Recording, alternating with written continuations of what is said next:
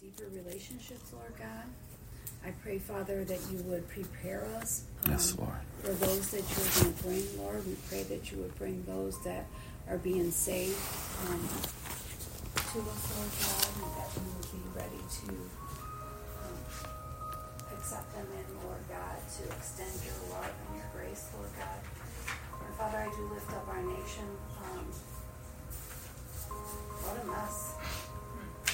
I just pray, Father, that you would bring law, that you would bring law and order to situations that are so chaotic, Lord, that you would reveal what's happening behind the scenes, Lord God, that you would open people's eyes to the truth of who you are, Lord, to the truth of what is going on, Father, to the truth of what is behind the scenes, Lord God. May you bless us, Lord God, with people in government, Lord, that truly know you, Lord God, and are courageous and are not afraid of speaking up, Lord. So, Father, I just pray, Lord, that you would continue to have your hand of protection upon this nation, Lord God. That your Holy Spirit would just continue to move upon it, Lord God, and call those out that you have already selected, Lord. In Jesus' name. Amen. Let's worship our King. Amen. Oh, come, Emmanuel, and ransom captive Israel, that mourns in lonely exile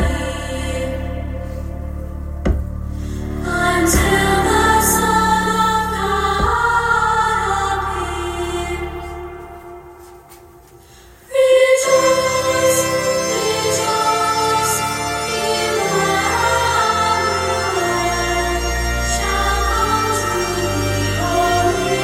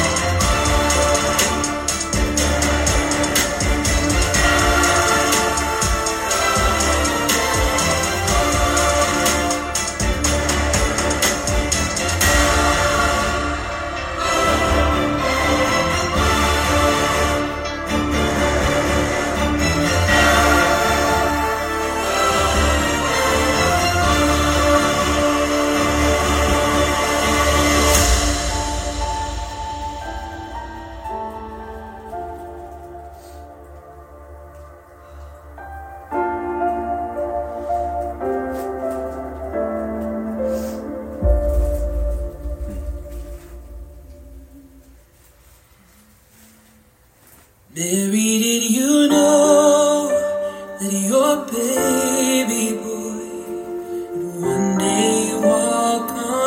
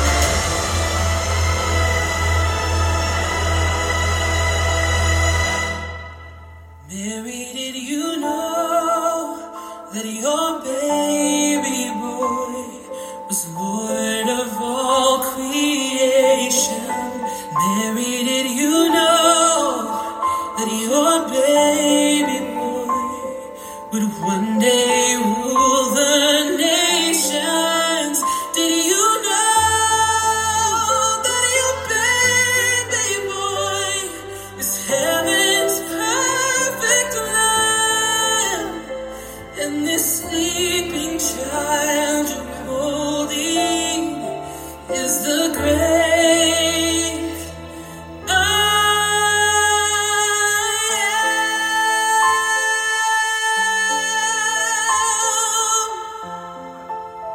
Did you know?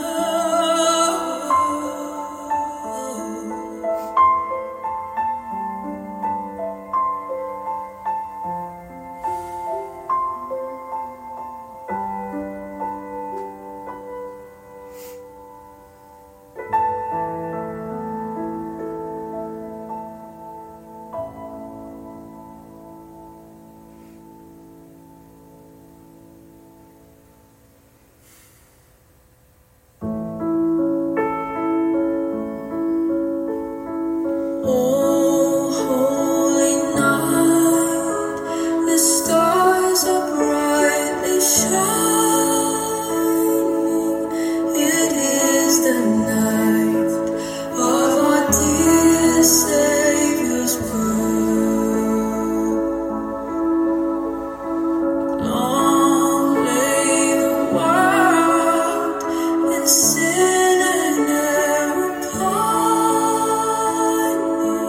till he appeared and the soul felt its work.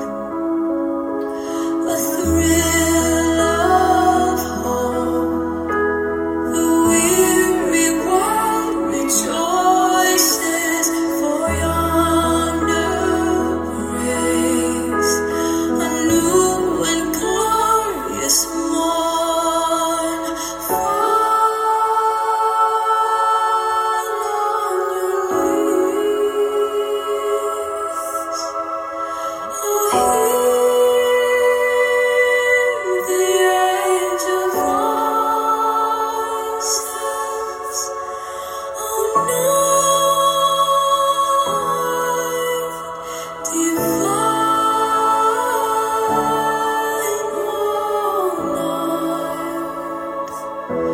When Christ was born,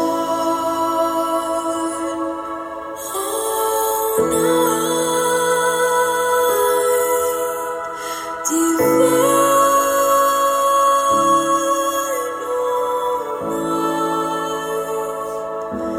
all night divine. Truly he taught us to love one another. His law is love, and his gospel is peace. Chains shall he break, for the slave is a brother, and in his name all oppression shall cease. Sweet hymns of joy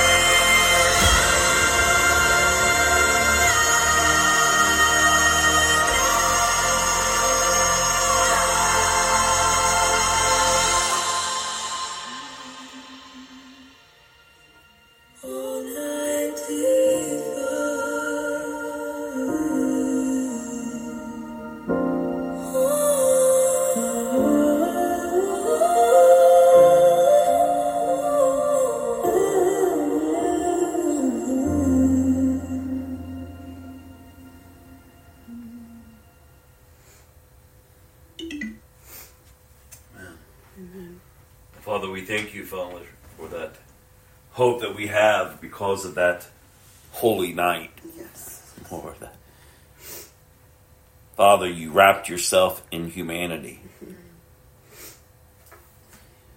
God, that you so loved the world that you gave your one and only Son. Whoever would believe in him shall not perish but have eternal life. The gift of your Son. Given to your creation who is in rebellion and who is in rebellion towards you. And yet, Jesus, you came to seek the lost, to set the captives free, to put an end to the oppression. Yes. And that the soul of your created beings could finally feel its worth. Amen. It could only be found in Christ and in Christ alone. So I pray, God, as we open your word today, Lord, as we, Father, draw close to you, I thank you, God, that your word says that in doing so you will draw close to us. And I pray, God, that our hearts would receive, Lord, that we would be encouraged, Father, this week as we look forward to Christmas Day. Yes.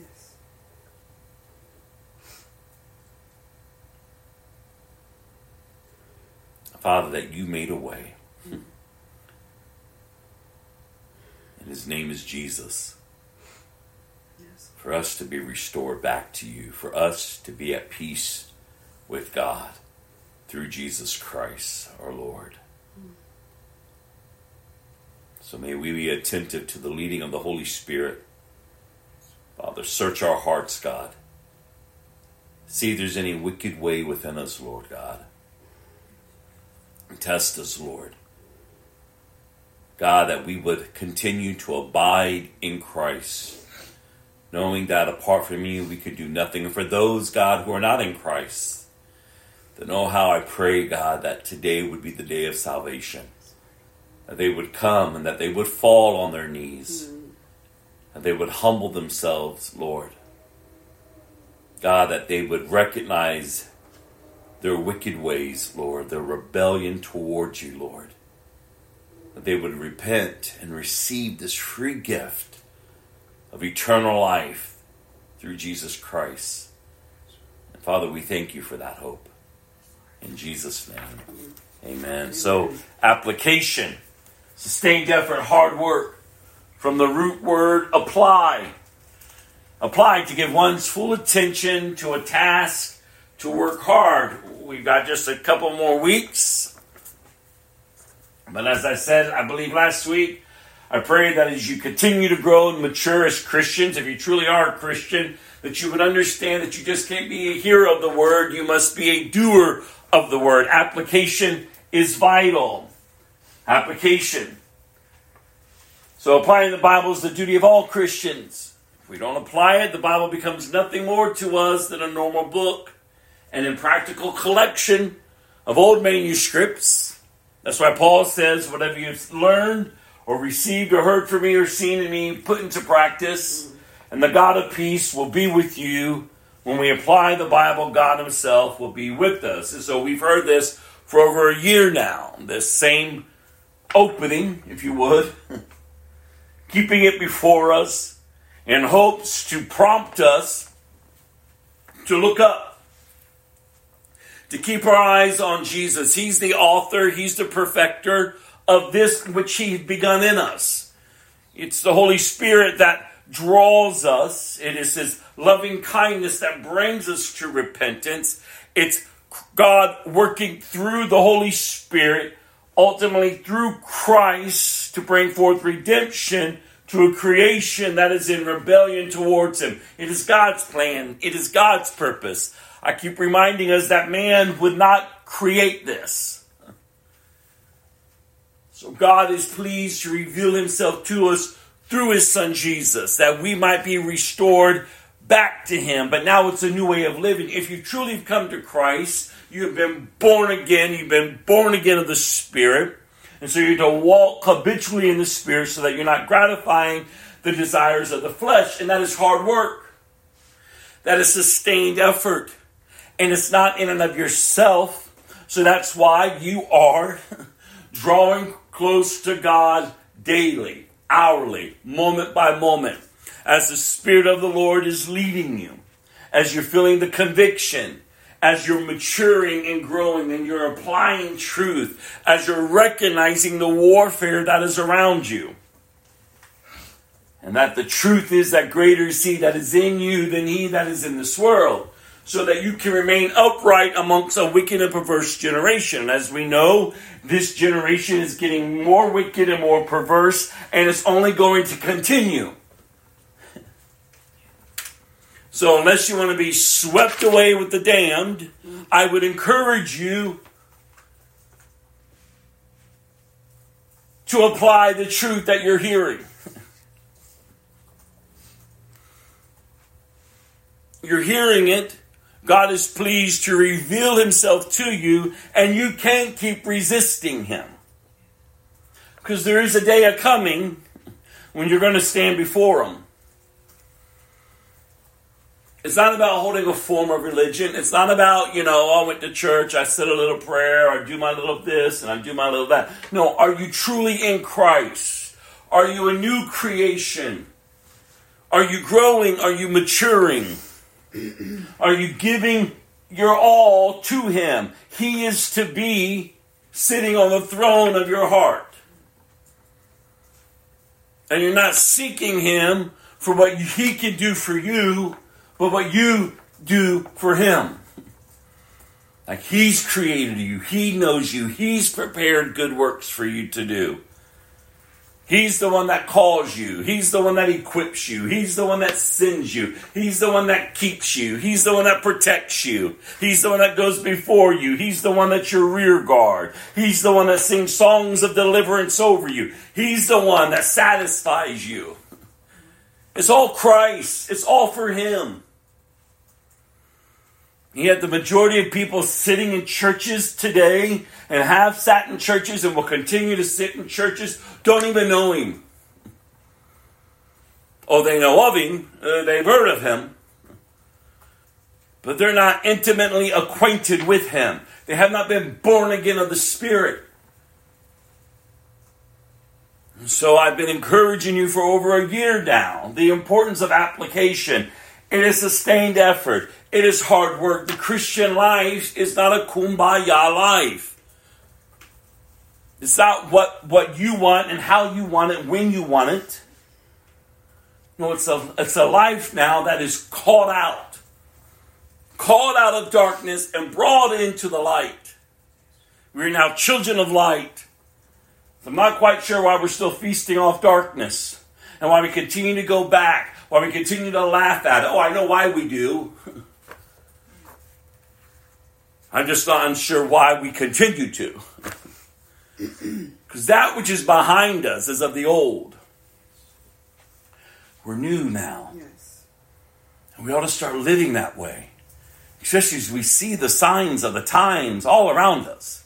We wrestle not with flesh and blood, but with rulers and principalities in the air and the darkness.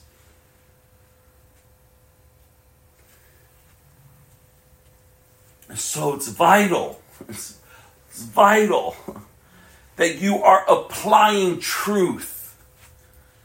Because the degree to which we study, memorize, and meditate on God's Word is the degree to which we understand how it applies to our lives. But understanding how the Word applies is not enough. We must actually apply it. We must actually apply it. So when you think of Christmas, it's a nice little holiday. That's fine. We do it at this time of year. We recognize it's the birth of Christ. It shouldn't be just one time a year. Every day you should understand the value and the importance of the birth of Christ. And how His cry pierced the darkness. And oh, what a silent night, I believe. Upon the earth, it probably was.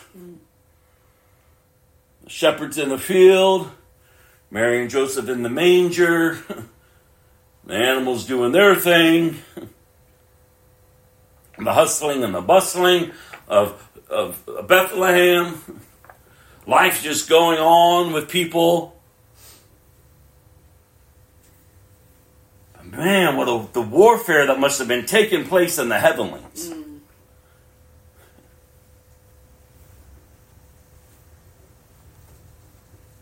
Enemy not knowing the hour or the day or the time that the child, the Christ child, would be born. But once he got wind of it,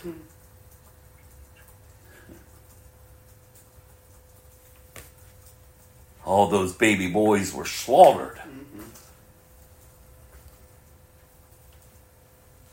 I mean, when you think about the birth of Jesus, and we have our little celebrations, we have our decorations, we have our get-togethers, but do we truly understand the importance of his birth? And I love that song because the soul will finally feel its worth. Do we truly understand from that baby the man that came forth? God wrapped in humanity, coming to destroy sin and death, to release us from oppression, to deliver us unto righteousness, Amen. to silence the enemy, to engraft us into a kingdom that cannot be shaken, to make us heirs to the throne. Not because we've done anything, but because he's done everything. Oh, how I pray that we would reflect and truly understand the importance of the birth of Jesus. The promised one. The one that was prophesied. The one that was to come. Has come and is coming again. But as we know, he's not coming as a little baby. No, he's coming as the King of Kings and the Lord of Lords. And God help us to be in Christ when he comes. That we're just not outside of Christ in the world. Lost with the damned. Doing our own thing. Living however we want. Coming to church when we want. Doing Jesus when we want. Making it about us. Our institutions. Our ways. Living for self. Satisfying self. Running amok. Angry. Lustful. Jealous. Having all this junk that's still defining us. And that's not even who we're supposed to be. And is that where Christ is going to find you when he returns? In yourself? The way you live your life? Are you valuing the birth of Christ? The life of Christ? The death of Christ? The resurrection of Christ? The ultimate return of Christ? Or are you just trampling over him? Are you living a life as if you would have aborted him? That he means nothing. Oh, it's cute. It's a nice little story. Oh, baby Jesus, blah, blah, blah, blah, blah, blah. But it means nothing. There's no value. See, you know and he knows. He knows our heart. You know. You know. You know what goes on in your heart and in your mind. And the most crazy thing is that we know, people know, and yet they do not surrender. They keep pretending. As if they're one that's called in. As if they're one of the elect. And yet they so deceive themselves into thinking they're on their way in. I mean, when you think of the call of a disciple, when you think of being born again of a new nature? Are you valuing what Christ values? I've been trying to encourage over the past few weeks. The call of a disciple. You ought to be, you are set apart. You are to be living for Christ, announcing Christ, proclaiming Christ, discipling others in Christ, sharing Christ, not just laughing along with people, not just going along with people. No. We can't do it like it used to be. Christ is the standard. Christ and Christ alone. And yet the world doesn't want to hear it. Most people sitting in churches do not want to hear it. They want their ears tickled. Give us our little festive celebrations and make us feel good. But the reality is, the gospel. Why did he come? How was he born?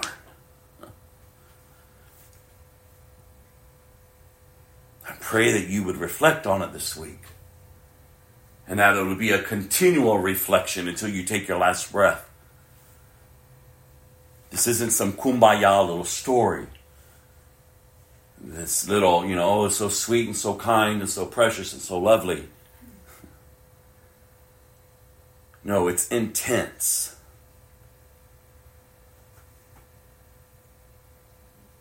There's nothing else like it.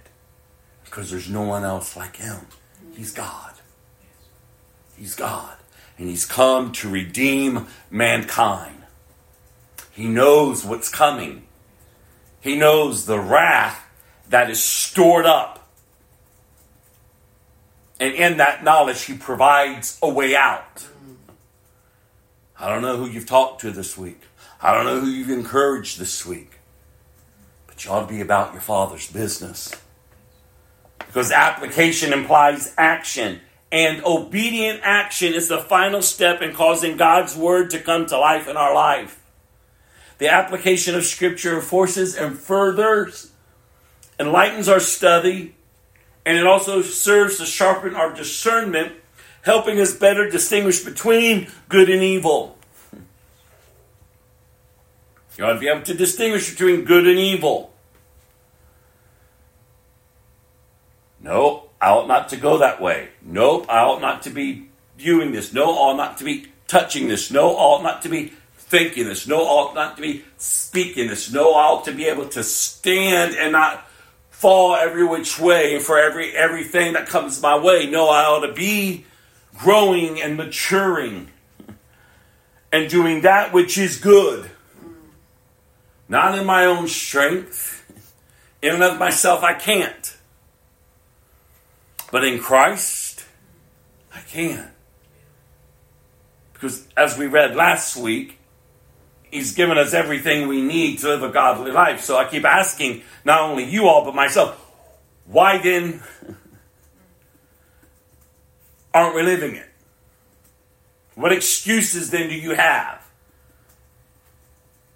What circumstances and situations going on in your life that's provoking everything to drive you back to your past? Instead of remaining steadfast, secured, rooted in Christ. And then to be able to understand that you choose good over evil. Because I'm not partaking of that any longer. And so, Holy Spirit, give me a greater desire and a hunger and a thirst for righteousness for your name's sake. I don't know, have you looked around lately? You've been around people lately? Has your heart not been broken for the damned? For the lost? Or are we still pretending everyone's going to heaven? Are we still just going along with their lives because that's just what we do because we just want, everyone to feel good? But we're talking about eternity. We're talking about a warfare like we have no concept of. Not for land on earth, but for the souls of man. For the souls of men and women, boys and girls. And yet you're called out to be one who is sent in to be an ambassador of the kingdom of God, of the one in whom you're celebrating his birth. And why he came. The celebration of it. Oh my goodness. Each day we're celebrating. Each day you ought to be getting up celebrating the birth of Christ. Amen. The life of Christ. The death of Christ, the resurrection of Christ, the coming of Christ. You ought to be encouraging yourself daily and encouraging others with the good news of Christ. Instead of living this weird Christian life people live.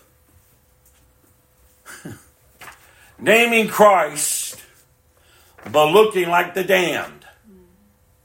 Demons do that. This is warfare.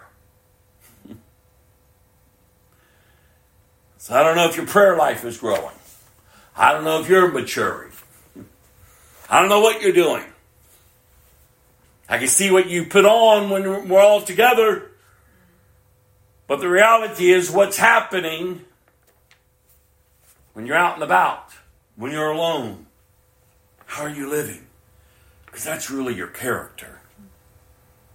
So I keep telling you, I'm not impressed any longer by people and what they're saying, what they're doing.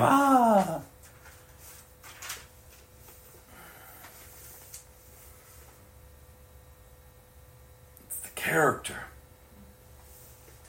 of the individual and how they live their lives when they're not around the people that they're trying to impress. I pray that we awaken to the urgency of the hour. I've spent over a year now trying to encourage us to grow, to mature. And again, if you're not growing, you're not maturing, you haven't applied, well, don't beat yourself up. Don't make it all about you. But just see how wicked you are and repent. Feel convicted of the Holy Spirit. Come to Christ. You're not far from him. Come to Christ. Turn to Christ. While you still have breath in your body, you have an opportunity to turn to him. And in turning and in genuine repentance, a sincere regret and remorse, the Father swoops you up. And you're no longer counted among the damned. You're counted among the loved. The ones that have been born again. The ones that have been engrafted in, the ones who are now his children. And he satisfies you. He sustains you. He keeps you.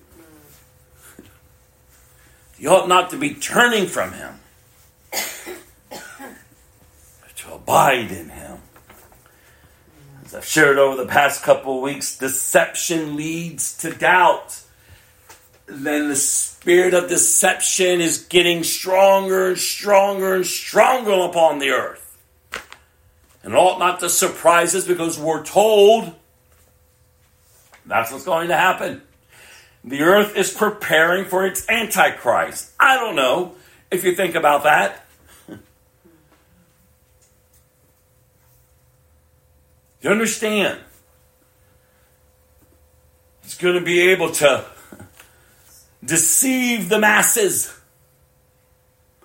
Doctrines of demons are already entering in and have already entered in and have been in, but they're at a greater level among the churches, preparing for the one who's coming, the great deceiver. And the church were to be preparing for the return of the Messiah, the Christ. That's why we're living differently. So we have a hope that is beyond hope. So we have the light, and yet we're going to be hated. Yet we're going to be shunned. Yet we're going to be pushed out. Because darkness does not want light. I mean, Jesus came and he knew. His people didn't flock to him. No, they loved the darkness more than the light. Not everybody's coming to Jesus, and not everybody who claims Jesus is a follower of Christ. So deception is rising up. And as deception rises up, comes along with it doubt. Doubting God. Questioning God. Is he God? Did he really say? Do we have to really obey? Can we just do what we want? Can we just live however we want and keep identifying however we want? Enjoying the things that we want? Shacking up and carrying on like a fool? Keep going back and allowing our brokenness, our woundedness, our junk from our past to keep defining us? And he's come to deliver us. I go, God, help us. Help me.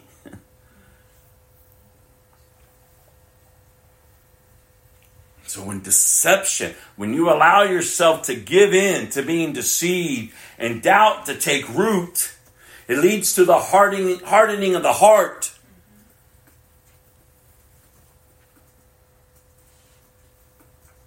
Become resistant and hardened to the things of God. Then you wonder why you're way off. But there's good news. There's good news if you're truly a believer and you find yourself there. He's given you the weapons of your warfare to demolish those strongholds. Repent, turn from your sin, throw off the sin that so easily entangles you, and run the race that is set before you in the strength provided by God through Christ. Because you have the Holy Spirit in you. You're not to be living a life grieving the Holy Spirit. No, he's supposed to be carrying you, comforting you, counseling you, empowering you, because he's equipped you to live what Christ has called you out of. Yes. To live as Christ lived. I don't know about you, but is that standard set for you? I just can't meet it. You got all these excuses, and you realize those excuses that you find comfort in, that I might find comfort in, is doubting God.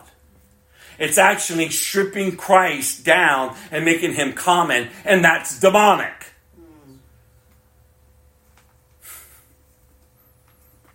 Oh, we got to wake up, church. We got to wake up. Because we're to be the people of God, doing the will of God for the glory of God. The birth of Christ.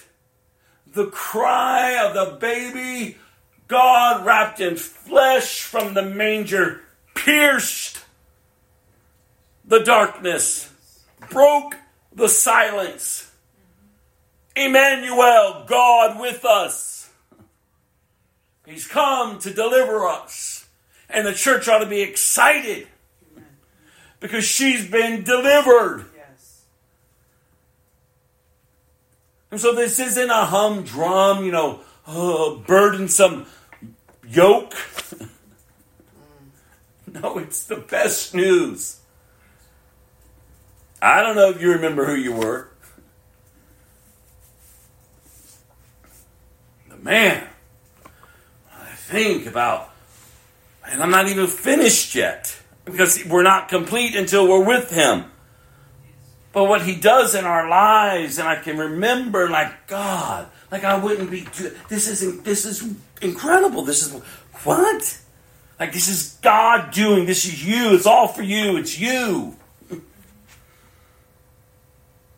Because none of us is looking for him. I was reflecting this week and just the Christmases I spent when I wasn't a Christian. just showed up to the parties. Even went to candlelight services here and there. Did things just to do. Played Christian Christmas music in the home. Oh, it's Jesus' birth. And not even knowing anything. Just going along. Getting drunk, getting stoned, getting high, sleeping with anyone and everyone. Oh, but there's baby Jesus.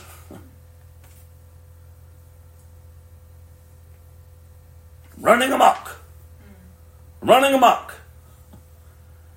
Just caught up in the festivities. Wasn't even looking for him. Didn't even care. Mocked the little Christians that made it so important to them. Oh, okay, whatever. But wow. What a difference. When God steps in and your soul finally feels its worth. Amen. Oh, don't let that phrase just fall on deaf ears. Like, what? And you loved me that much? Like, what? Like, he loves you that much? He's continuing to pursue you? Are you making a mockery of him? I mean, my God.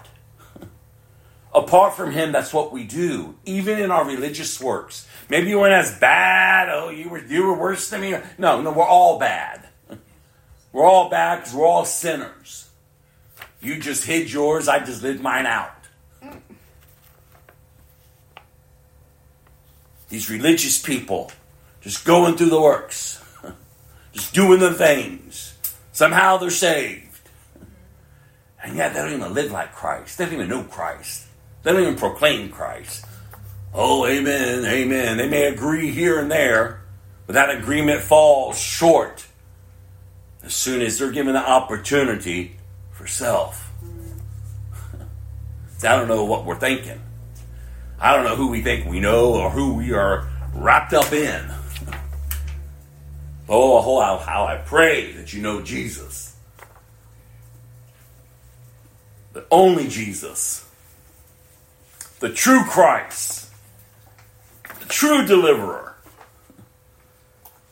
And not just caught up. Are you truly, sincerely loving Christ? Have you been born again? Because what a sad, sad end for you to know all of this, to even celebrate it and die apart from him. To take your last breath and stand before him and he say to you, I never knew you. Oh, but I sung Silent Night. I went to church. I said my little prayers. I tried to live a good life, the right life. Life was just so hard. Like, you realize when we say that, listen, I've been there. So like I told you, I don't make light of it, but that's the reality. Like we're making a mockery of him. I just keep hearing Jesus' words, do you want to be healed? You realize there's a bunch of sick people, as I've shared before, around that pool. He didn't ask all of them. He asked one. And even though that one had a lot of excuses, he said, "That's on. Do you want to be healed? Then get up, pick up your mat, and walk." We have all of our excuses to stay enslaved to sin. Do you understand who you're turning yourself over to? The very one who has been your father, Satan. Yeah. Apart from Christ, He's the one leading you. He's your daddy. He's the one that you keep going back to with all of your drama, with all of your issues, with all of your brokenness, and just being defined by it. And my life is miserable, and my life sucks, and my life this, and my life that. So I'm just going to sit here.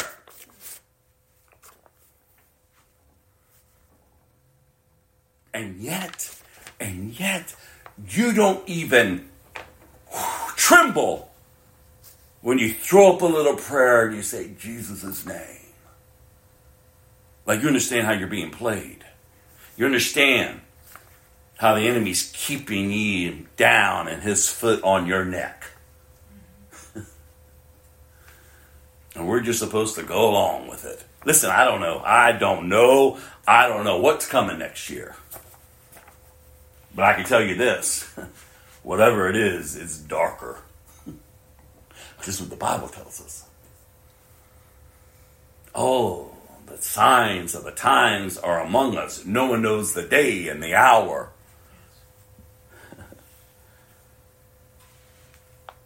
But there is an appointed time. And as Christians, in this world we will have trouble.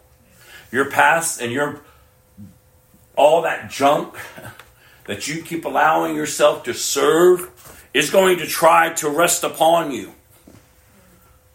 But that's when you have to, because you've applied truth, because you actually truly believe in whom you say you believe in. You have this confession and this belief that Jesus Christ is the Son of God and that He rose from the dead. Like, you understand, I keep telling you that that's the foundation of your life. And if that's not your foundation, no wonder you keep crumbling down.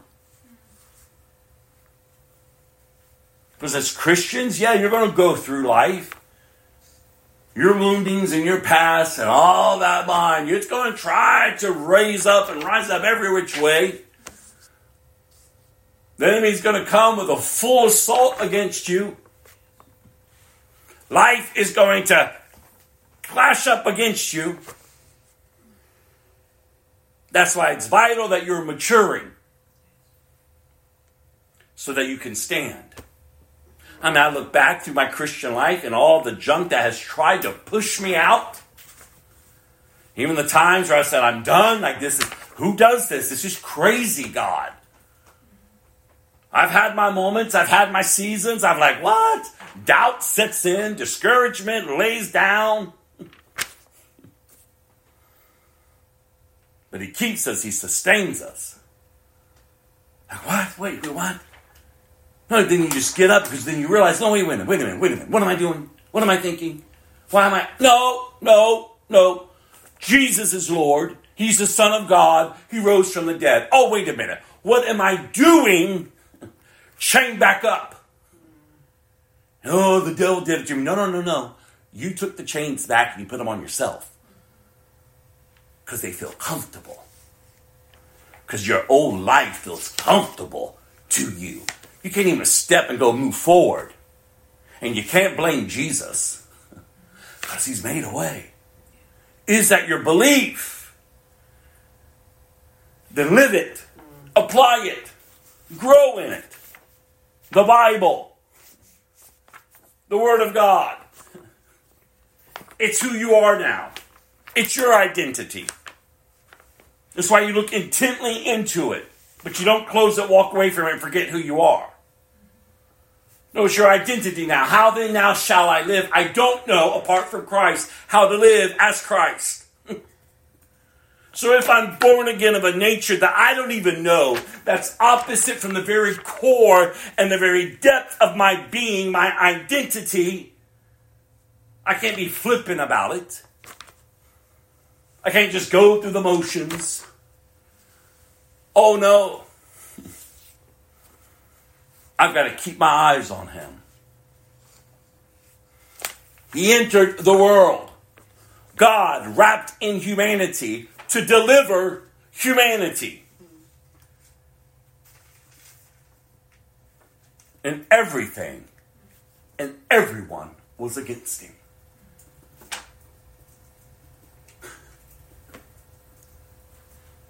And yet, he considered it joy to get to the cross.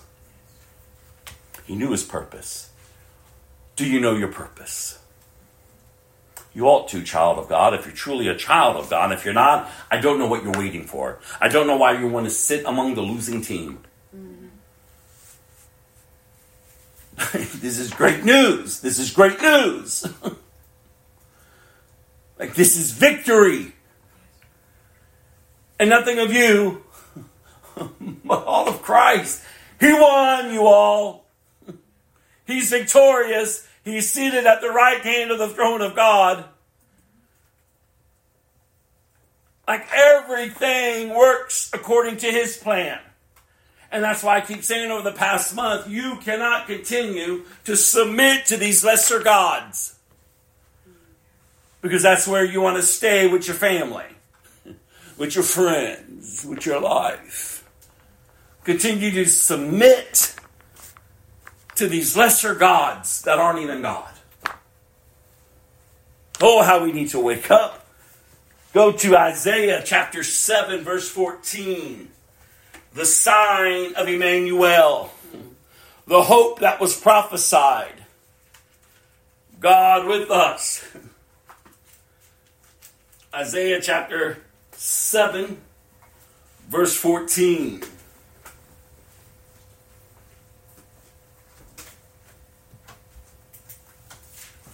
I don't know how you're training up your children.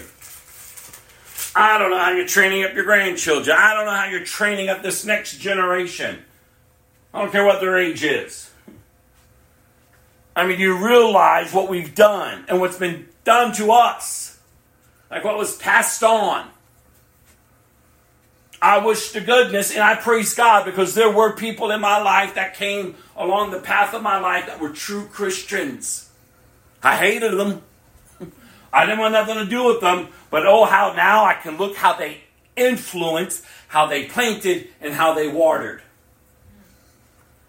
Because ultimately it's the Holy Spirit that brings forth the harvest in your heart and your life of the gospel of salvation. But unfortunately, they were the few. Because I was surrounded by a lot of people who just named Christ. Good church folk. But they're counted among the damned, you see. I didn't see it then, but I see it now. They talked a good talk. They walked a good walk. Until it was time for them to give in to their flesh.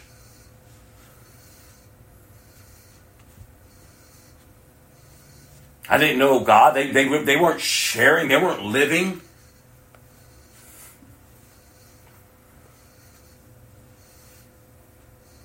There was just a form of godliness, but they denied the power of God to transform their life.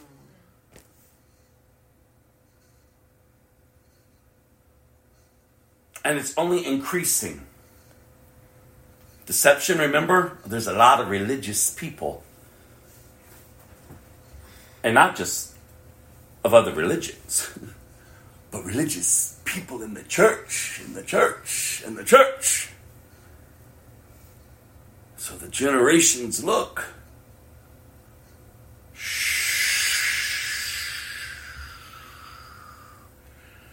You don't have to be so fanatical about Jesus. Just go this way. You understand the tactics of the enemy?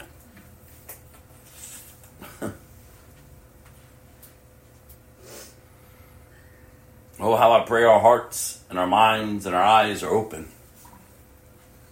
He who has ears, let him hear.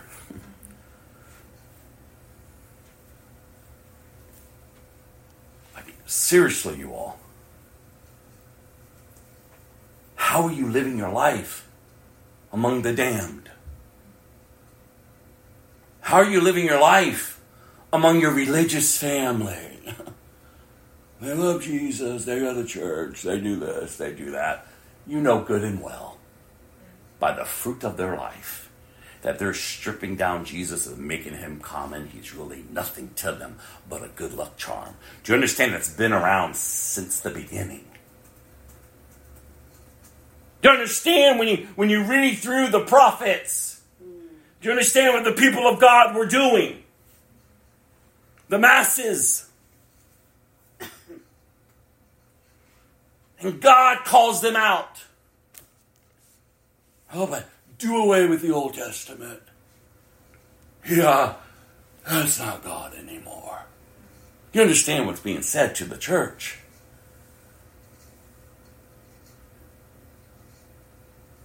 Like, we gotta wake up. We gotta wake up. We gotta live this out, y'all. We gotta be excited. We gotta walk upright.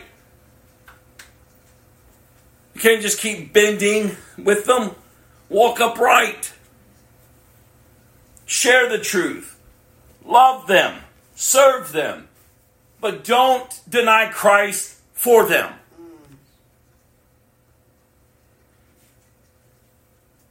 What are they going to think? Who cares? Are you living for man or are you living for Christ? Are you denying Christ so that your family, your friends, your co-workers, people are more comfortable?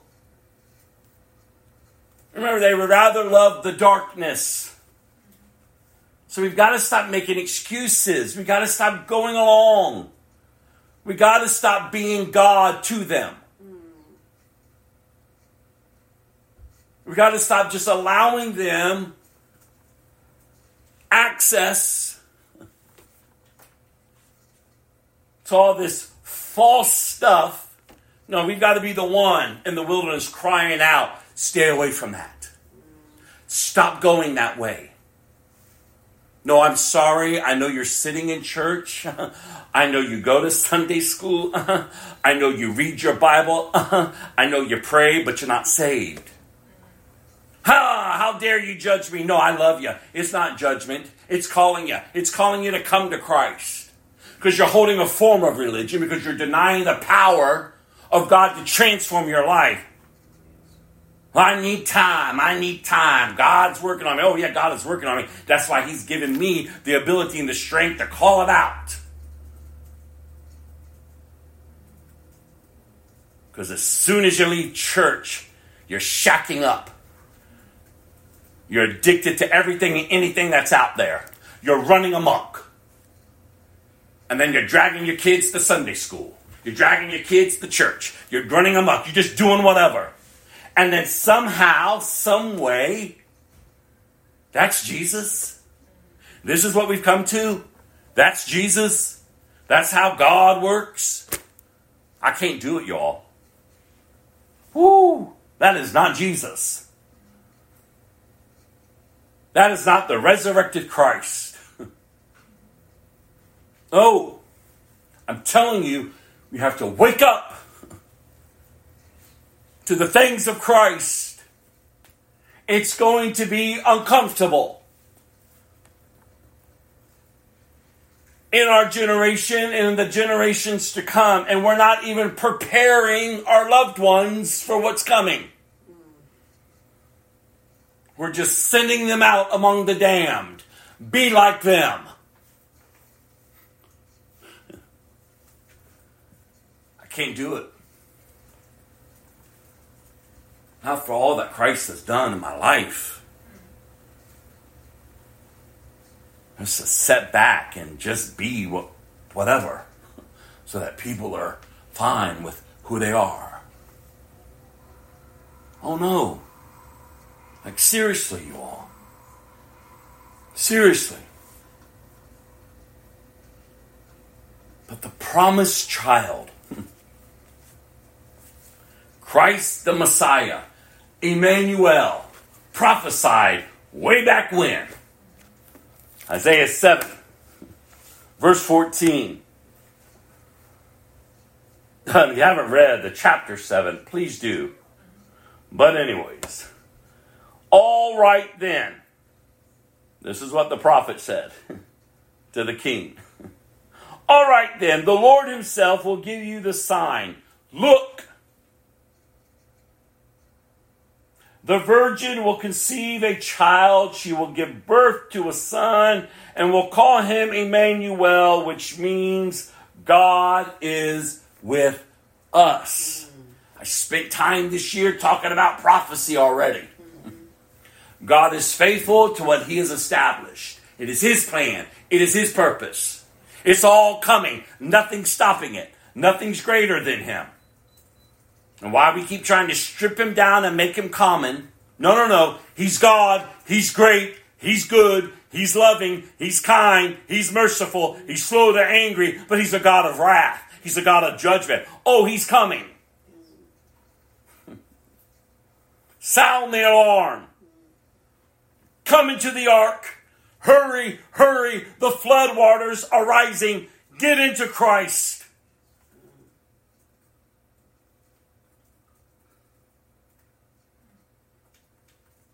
Everything has already been spoken. Everything is coming to pass.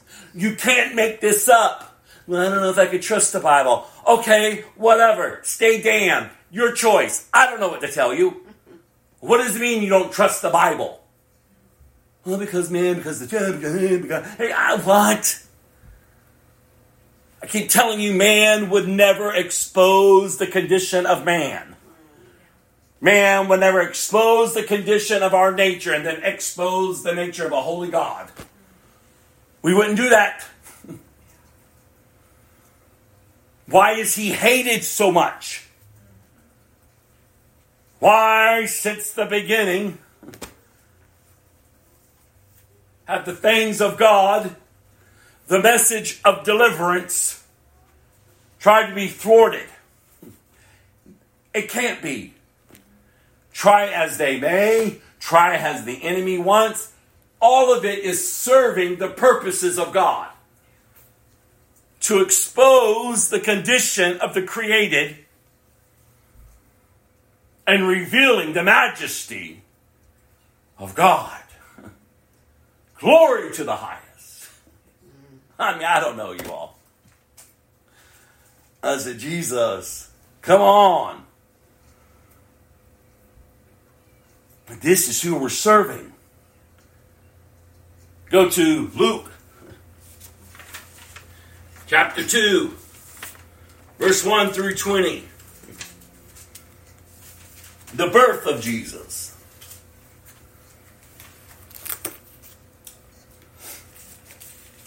Oh, how I pray you're excited or convicted.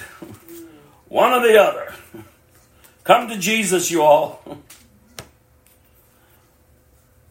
You can't make this up. Why would you continue to resist him? Why would you continue to rebel against him? Why are you continuing to allow your old nature, your old ways, your old hurt, your old drama continue to define you? You realize it's your choice. Well, because this. No, it's your choice. No, things just don't work out. I got a cloud over me. No. It's your choice to stay under the cloud. It's your choice to stay on the mat. It's your choice to stay schizophrenic up and down, left and right, here today, gone tomorrow. It's your choice to get up and remain addicted. It's your choice to take in all that's happening to you and allow it to define you. It's your choice to stay angry. It's your choice to keep lying and deceiving. It's your choice to not be a hard worker. It's your choice not to live with good morals. It's your choice. Well, you don't know my life. I know your life because I see it. It's your choice. It was my choice. It's everyday choice. How then now shall I live if I'm a Christian for Christ? Learning of Christ. Loving Christ. When everything maybe within me in that moment doesn't want to love him. Doesn't even want to learn from him. But pressing in. Allowing myself to choose daily to live for Christ. When I know everything out there is against me. When everything within me wants nothing of it. but they're being reminded how much he's done for me, for you. So we got to stop making excuses. Again, this isn't a kumbaya life. This is hard work. This is sustained effort. But the good news is it's finished. Like, oh, that we would truly begin to see him for who he is. Chapter 2 of Luke. We'll read 1 through 20. At that time, the Roman Emperor Augustus decreed that a census should be taken throughout the Roman Empire. This was the first census taken when Quirinius was governor of Syria. All returned to their own ancestral towns to register for the census. And because Joseph was a descendant of King David, he had to go to Bethlehem in Judea. David's ancient home. He traveled there from the village of Nazareth in Galilee. He took with him Mary, to whom he was engaged, who was now expecting a child. And while they were there, the time came closer for her baby to be born. She gave birth to her firstborn son. She wrapped him snugly in strips of cloth and laid him in a manger because there was no lodging available for them. That night, there were shepherds staying in the fields nearby, guarding their flocks of sheep. And suddenly, an angel of the Lord appeared among them, and the radiance of the Lord's glory surrounded them. They were terrified, but the angel reassured them. "Don't be afraid," he said. "I bring you good news that will bring great joy to all people. The Savior, yes, the Messiah, the Lord, has been born today in Bethlehem, the city of David, and you will recognize him by this sign. You will find a baby wrapped snugly in strips of cloth, lying in a manger." Suddenly, the angel was joined by a vast host of others, the armies of heaven, praising God and saying, "Glory to God in the highest heavens, and peace on earth to those with whom God is pleased." When the angels had returned to heaven, the shepherds said to each other, "Let us go to Bethlehem.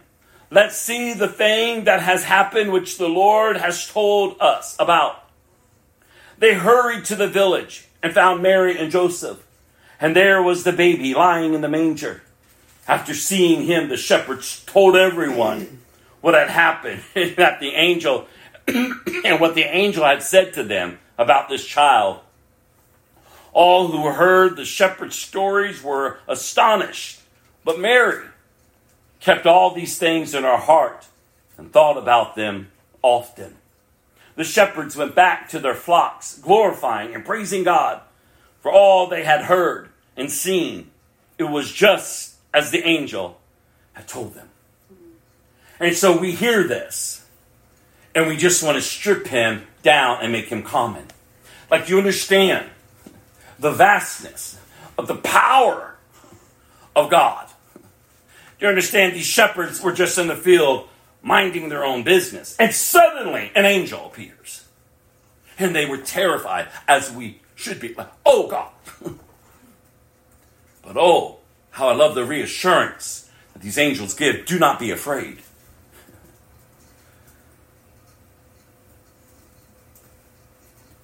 They give this message. And then, did you hear what happened? The heavens opened up. And the vast armies of heaven were praising God. And we just want to live these common Christian lives, doing what we want, whatever. We have no fear of God. I'm telling y'all, if you don't wake up and truly get right with God, you can't blame him. It's you. Remember, it's you. He's the one who loves you. He's the one who is pleased to reveal himself to you. He's the one that wrapped himself up in humanity to come to deliver you. so that you would be free from the oppressor and the oppression that you find so comfortable living in. I'm telling you, we got to wake up. And we got to start announcing the goodness of our God. Do you understand the message that we now carry, as the angels carried, to those who are just about and doing their life, that we can step in and begin to share the good news, the gospel. Jesus has been born. Amen. There's hope for mankind. Turn to God. Be reconciled back to God through Christ, the Son in which He provided to save your very soul. This is good news, you all. This is the great news. And we want to just give to this next generation this cheap God that has no power, and turn them over to these false gods with these false powers. Like, oh God, we got to wake up. We got to wake up. And we got to start saying, not on my watch. No more. I'm done with it.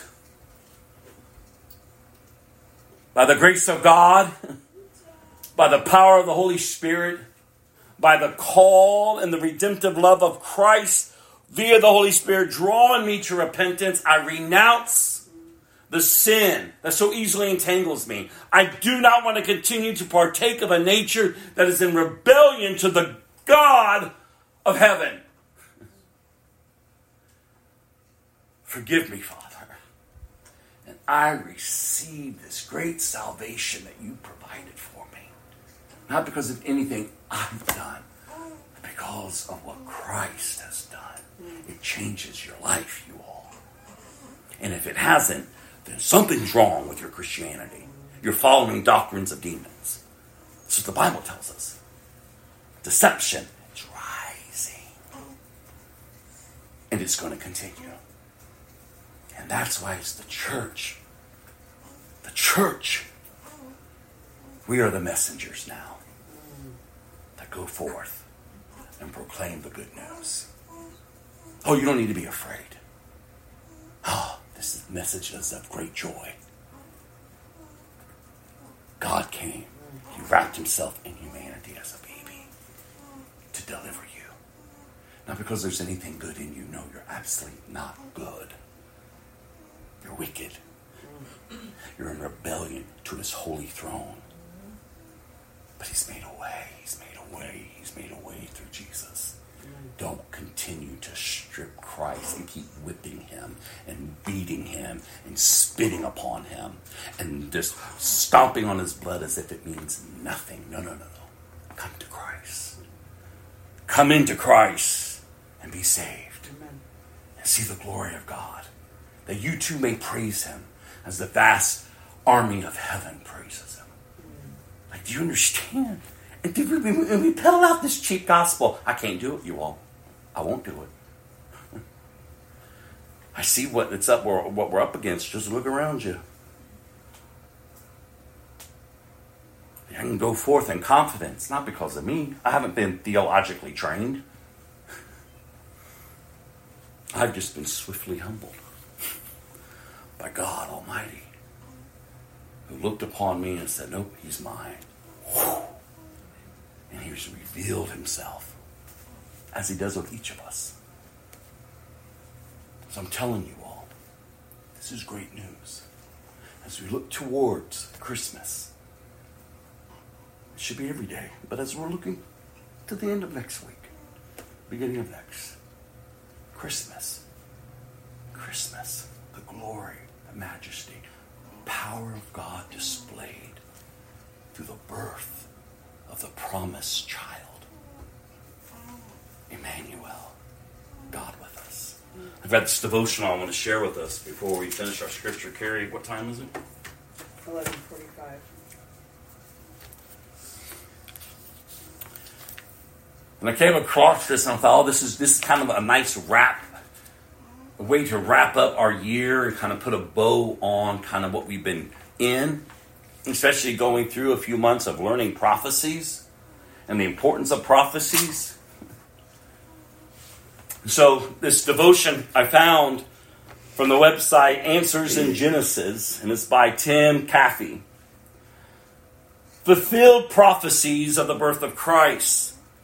The events associated with the birth of Jesus fulfilled numerous Old Testament prophecies given centuries before the events they described.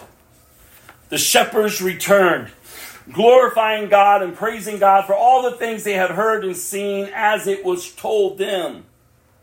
Millions of Christians around the world choose to celebrate the birth of Jesus during this time of year. Some on December 24th or 25th, and others on January 7th, while some choose not to celebrate at all. Whenever a Christian decides to celebrate, or if he elects not to celebrate his birth, we can all rejoice in the fact that by putting on humanity, the Son of God became one of us to deal with our sin by dying in our place before conquering death when he rose from the dead. The Gospel of Matthew gives us another reason to be thankful. The events associated with the birth of Jesus fulfilled numerous Old Testament prophecies given centuries before the events they described. Matthew 1:22 introduces a common statement in his work. He wrote, "So all of this was done that it might be fulfilled, which was spoken by the Lord through the prophet." Since he used the phrasing in at least a dozen passages, Matthew knew it was important to point out to his readers that many of the events he described fulfilled specific prophecies. Let's look back at some of these ancient proclamations before explaining why these give us a cause to celebrate. The first use of the fulfillment phrase mentioned above introduces one of the best known prophecies in the Bible. "Behold, the virgin shall be with child and bear a son, and they shall call his name Emmanuel," which is translated God with us. In reference to the birth of Jesus, Matthew cited a specific prophecy that from Isaiah made more than 700 years earlier. "Therefore, the Lord himself will give you a sign. Behold, the virgin shall conceive and bear a son, and shall call his name Emmanuel." Just as foretold, the Virgin Mary indeed did conceive and bore a son, who is called Emmanuel. This amazing event demonstrates God's infinite knowledge and power. He is capable for foretelling the future with perfect precision. And he has the power to bring his prophecies to pass, even if that means a virgin would need to conceive and bear a son. After Christ's birth, the Magi arrived in Jerusalem. Herod gathered the chief priests and scribes and asked them where the Messiah was going to be born. They responded by citing an Old Testament prophecy, pinpointing Bethlehem as the birthplace of Christ. "But you, Bethlehem, in the land of Judah, are not the least among the rulers of Judah. For out of you shall come a ruler who will shepherd my people Israel." Herod's murderous response of slaughtering the young boys of Bethlehem led to the fulfillment of 3 more prophecies. First, this tragic massacre fulfilled the words of Jeremiah.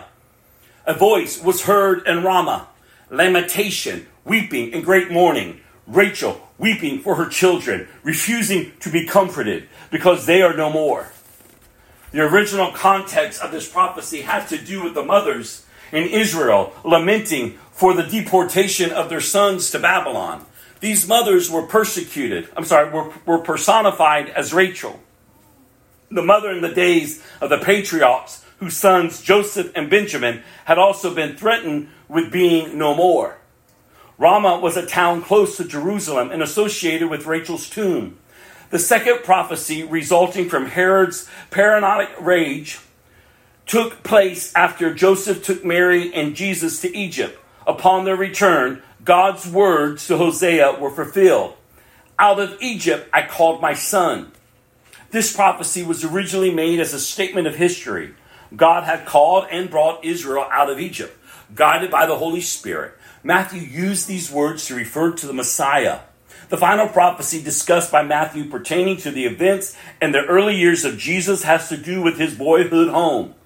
God warned Joseph in a dream not to go back to Judea. So instead, he took Mary and Jesus to Nazareth in Galilee, that it might be fulfilled, which was spoken by the prophets, he shall be called a Nazarene. This statement has confused Christians because the Old Testament does not seem to make this specific prediction. Skeptics have jumped on this verse, claiming that it's a contradiction of Scripture. However, there are a few plausible solutions to this dilemma. 1, Jesus fulfilled the requirements of the Old Testament law and was like a Nazarite who vowed to separate himself to the Lord. However, this is an unlikely explanation since no record exists of Jesus making this vow, and if he did make one, he would have broken it when he drank wine or vinegar. Also, even though the words Nazarite and Nazareth look and sound similar in English, they are unrelated in Hebrew. Number 2, Nazareth comes from the root word nazir, which means branch, and multiple prophets spoke of the Messiah as the branch. 3, Nazareth was looked upon with scorn. Even Nathanael asked, can anything good come out of Nazareth? Several prophets revealed that the Messiah would be despised and rejected by men. And finally, Matthew may have recorded an oral tradition handed down from the prophets that was not written in the Old Testament, or perhaps it was a prophecy recorded in a non-extant, non-canonical work familiar to Matthew 4. Also notice that Matthew indicated that the prophets, plural, had spoken about this rather than simply indicating that one particular prophet mentioned these things. Whatever the proper solution is to this dilemma, it is clear that Matthew did not introduce a contradiction in the text. So, this unique Savior, while thinking about the circumstances surrounding Christ's birth, Christians can rejoice that the Messiah has come to the earth and dealt with our sin. We can praise God for fulfilling his promises, and we can have complete confidence. Oh, did you hear that? We can have complete confidence that he will always be faithful to do what he has declared. Despite what many believers today, the religions and religious leaders of the world are not the same. Many people in our culture promote this ridiculous claim that Jesus was just another religious leader, a good person who tried to make life better for others. But Jesus is unique in so many respects. He alone was a good person since he lived a sinful life. Every other religious leader has been sinful and needed a savior. But Jesus did not need a savior. He is the savior. There are no prophecies foretelling details about the birth of other religious leaders. There's no prophecies alerted to the world to the coming of Muhammad, Joseph Smith, David Koresh, Charles Russell, Buddha, or any other founder of the world's religions. Yet the Old Testament pinpointed numerous details about the life of the Son of God and the Savior of the world. So what do these prophecies tell us about Jesus? In just the first 2 chapters of Matthew, we see that God foretold the virginal conception of the Messiah, who would be born in Bethlehem, yet in some way would come out of Egypt and be called a Nazarene. We also see the bitter agony would grip the mothers in that area. And the genealogy recorded in Matthew's first chapter, we discover the fulfillment of several Old Testament prophecies. Jesus was from the line of Abraham, Jacob, Judah, Jesse, and David. But that's not all. A search through the rest of Scripture would reveal dozens of other details prophesied about the Messiah, including the following facts. He would enter Jerusalem on a donkey's colt. He would be betrayed by a friend. The betrayer would be for 30 pieces of silver. The money would be used to purchase the potter's field. The Messiah would die a sacrificial death for us. He would die with criminals, but his burial would be with the wealthy. He would rise from the dead. He would say certain words on the cross. He would be mocked, and people would gamble for his clothes. Many other prophecies could be listed that were perfectly fulfilled in the life of Jesus Christ. These were not lucky guesses made by fraudulent procrastinators. They were precise predictions made by the all-knowing God of the Bible, who repeatedly demonstrated that he has perfect knowledge of all past, present, and future events. So consequently, we can be completely confident that he will always make good on his promises, and that those future events he has foretold will certainly come to pass. So conclusion, about 2,000 years ago, Jesus came to earth in a humble manner, the Savior of the world, and God of all creation put on humanity to die for our sins and conquer death, giving the hope of salvation to all who turn from their sin and believe on him. One day, he will return in judgment, and he will not appear as a seemingly helpless baby, but as the risen, glorified, sovereign Lord and Judge. What would it be like for you when he returns? Will you be safe and secure because you have been saved by his amazing grace? Or will you tremble in fear before the holy and righteous God as you are condemned for rejecting his gracious offer of salvation? If you are currently an unbeliever, I urge you to turn from your sin and cry out to Jesus to save you from the eternal torment we all deserve for our rebellion against the infinitely holy Creator. I pray that you would find the same joy shared by the shepherds who visited Jesus on the night he was born. Lord, you all. The birth of Christ. The birth of Christ. We can't just keep making it common, living and doing however we want. And somehow that's pleasing to God. Like, oh, we need to wake up to the reality that is before us. To the reality that is before us.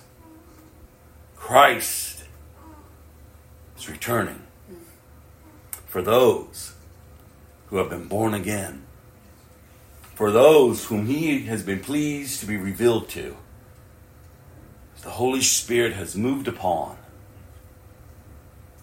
and through his loving kindness draws us to repentance, that we might receive this free gift of eternal life. Why would you continue to resist him? Listen, I've resisted him for years. And the answer to that why is because we really don't want him. Because all that junk that has oppressed us and kept us, we still find some type of value and comfort in. But I'm telling you now, you better wake up. You better look around. It's all lies and deception. And you're basing your life on your desires. Because the Bible says, where does sin come from? From your desires that are from within.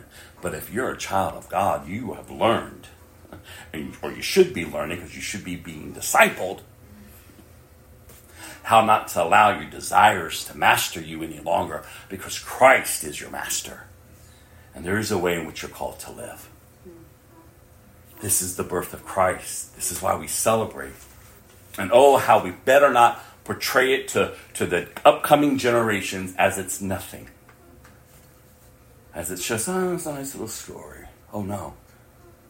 Let them understand the majesty and the power of God. And the provision that God made through his Son, that they too might live. This is the good news, you all. Go to Matthew chapter 6. We started a few weeks ago going through the sermon that Jesus preached. I want to finish it. So we're breaking it down. We're in Matthew chapter 6. We see the Sermon on the Mount. And I would encourage y'all, take some time. Don't rush through Scripture. Meditate upon it. Apply it. Be discipled in it. These are Jesus' words that are recorded for us. And so this part today is the teaching on money and possessions. Again, Jesus' words. Don't store up treasures here on earth, where moths eat them and rust destroys them, and where robbers break in and steal. Store your treasures in heaven, which moth where moths and rust cannot destroy, and thieves do not break in and steal. Wherever your treasure is, there the desire of your heart will also be. Your heart, you all. It's a matter of the heart. Your eye is like a lamp that provides light for your body. When your eye is healthy, your whole body is filled with light. But when your eye is unhealthy, your whole body is filled with darkness. And if the light you think you have is actually darkness, oh my Jesus, how deep that darkness is. Talking about deception, you all? You think you're in, but you're not. No one can serve two masters, for you will hate one and love the other. You will be devoted to one and despise the other. You cannot serve God and be enslaved to money. That is why I tell you not to worry about everyday life. Whether you have enough food and drink or enough clothes to wear, isn't life more than food and your body more than clothing? Look at the birds. They don't plant or harvest or store food in barns, for your heavenly Father feeds them. And aren't you far more valuable to Him than they are? Can all your worries add a single moment to your life? And why worry about your clothing? Look at the lilies of the field and how they grow. They don't work and make their clothing, yet Solomon in all his glory was not dressed as beautifully as they are. And if God cares so wonderfully for wildflowers that are here today and thrown into the fire tomorrow, He will certainly care for you. Why do you have so little faith? So don't worry about these things, saying, what will I eat? What will I drink? What will we wear? These things dominate the thoughts of unbelievers. But your heavenly Father already knows all your needs. Seek the kingdom of God above all else. And live righteously. And He will give you everything you need. So don't worry about tomorrow. For tomorrow will bring its own worries. Today's trouble is enough for today. Jesus' words, you all. Seek first His kingdom. And trust me, as you do, it's going to be added to you. He's going to care for you. I'm not seeking Him to gain the earthly things, you all. I'm seeking Him to store my treasures in heaven. But while I'm still here, I know my God will provide. I know my God cares. I have confidence. Oh, there's been seasons I doubted. There's been seasons I was like, I don't know. But He's always humbled me to remind me, like, I've got you. I've got you. He has us. If we're truly in Christ, He has us. And so we're not seeking, and He's not doing this weird teaching, not being a good steward. You know? No, you're to be a good steward of all that He's entrusted to you. Everything is for Him. You're just managing what He's given you. And if you're not a good manager, when you stand before Him, what? So you learn to steward what you've been given. And how can He give you more if you're not faithful with little? See, we want everything. Now, God, now. And if you don't do it now, I'm done with you. What? That type of attitude? Well, God's not moving in my life. Well, because you're not faithful with the little He's given you. You just think God is just like a genie. He's just everything, boom. Not even faithful with the day He's given you, the hour He just gave you. Because you're running amok. Running your mouth. Crazy thoughts. Giving in, giving up, giving out.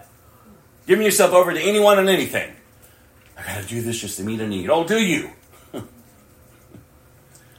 I'm telling you, we got to wake up. These are Jesus' words. They're very clear.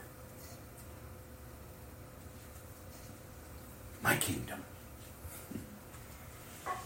my kingdom. First seek my kingdom.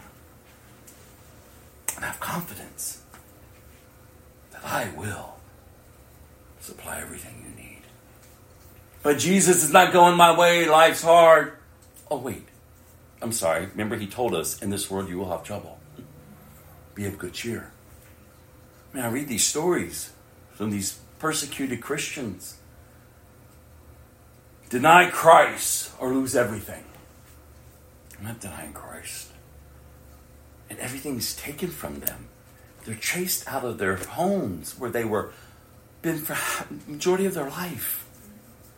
And now they're wandering in places that aren't safe for Christians. And yet, they're kingdom-minded. I'm not denying them. And what we've done over in the West, I keep telling y'all, life blows up against us and all of a sudden we forget Jesus. All of a sudden, I gotta do me, I gotta make it about me, Like what?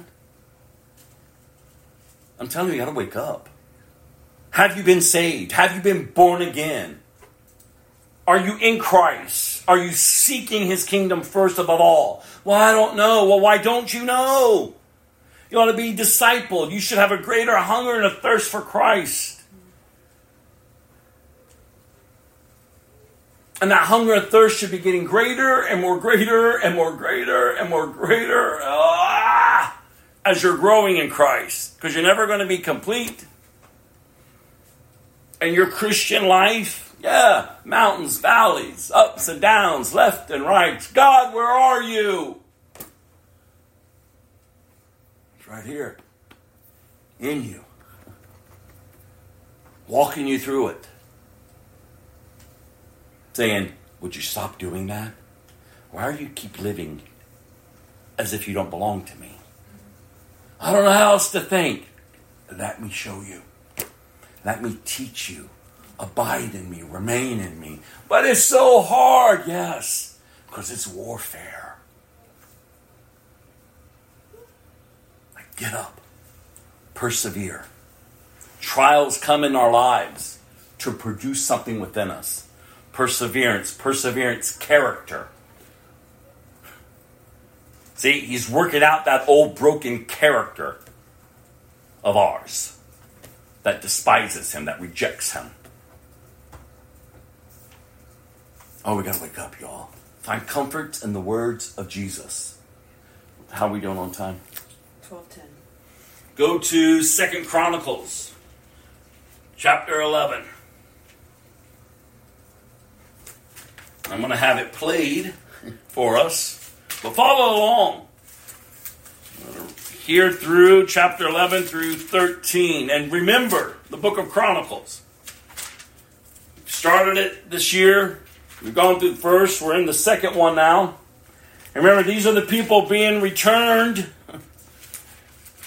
to the promised land out of bondage. A generation of people who have no identity. They don't even know their God that well, much less their identity as the people of God.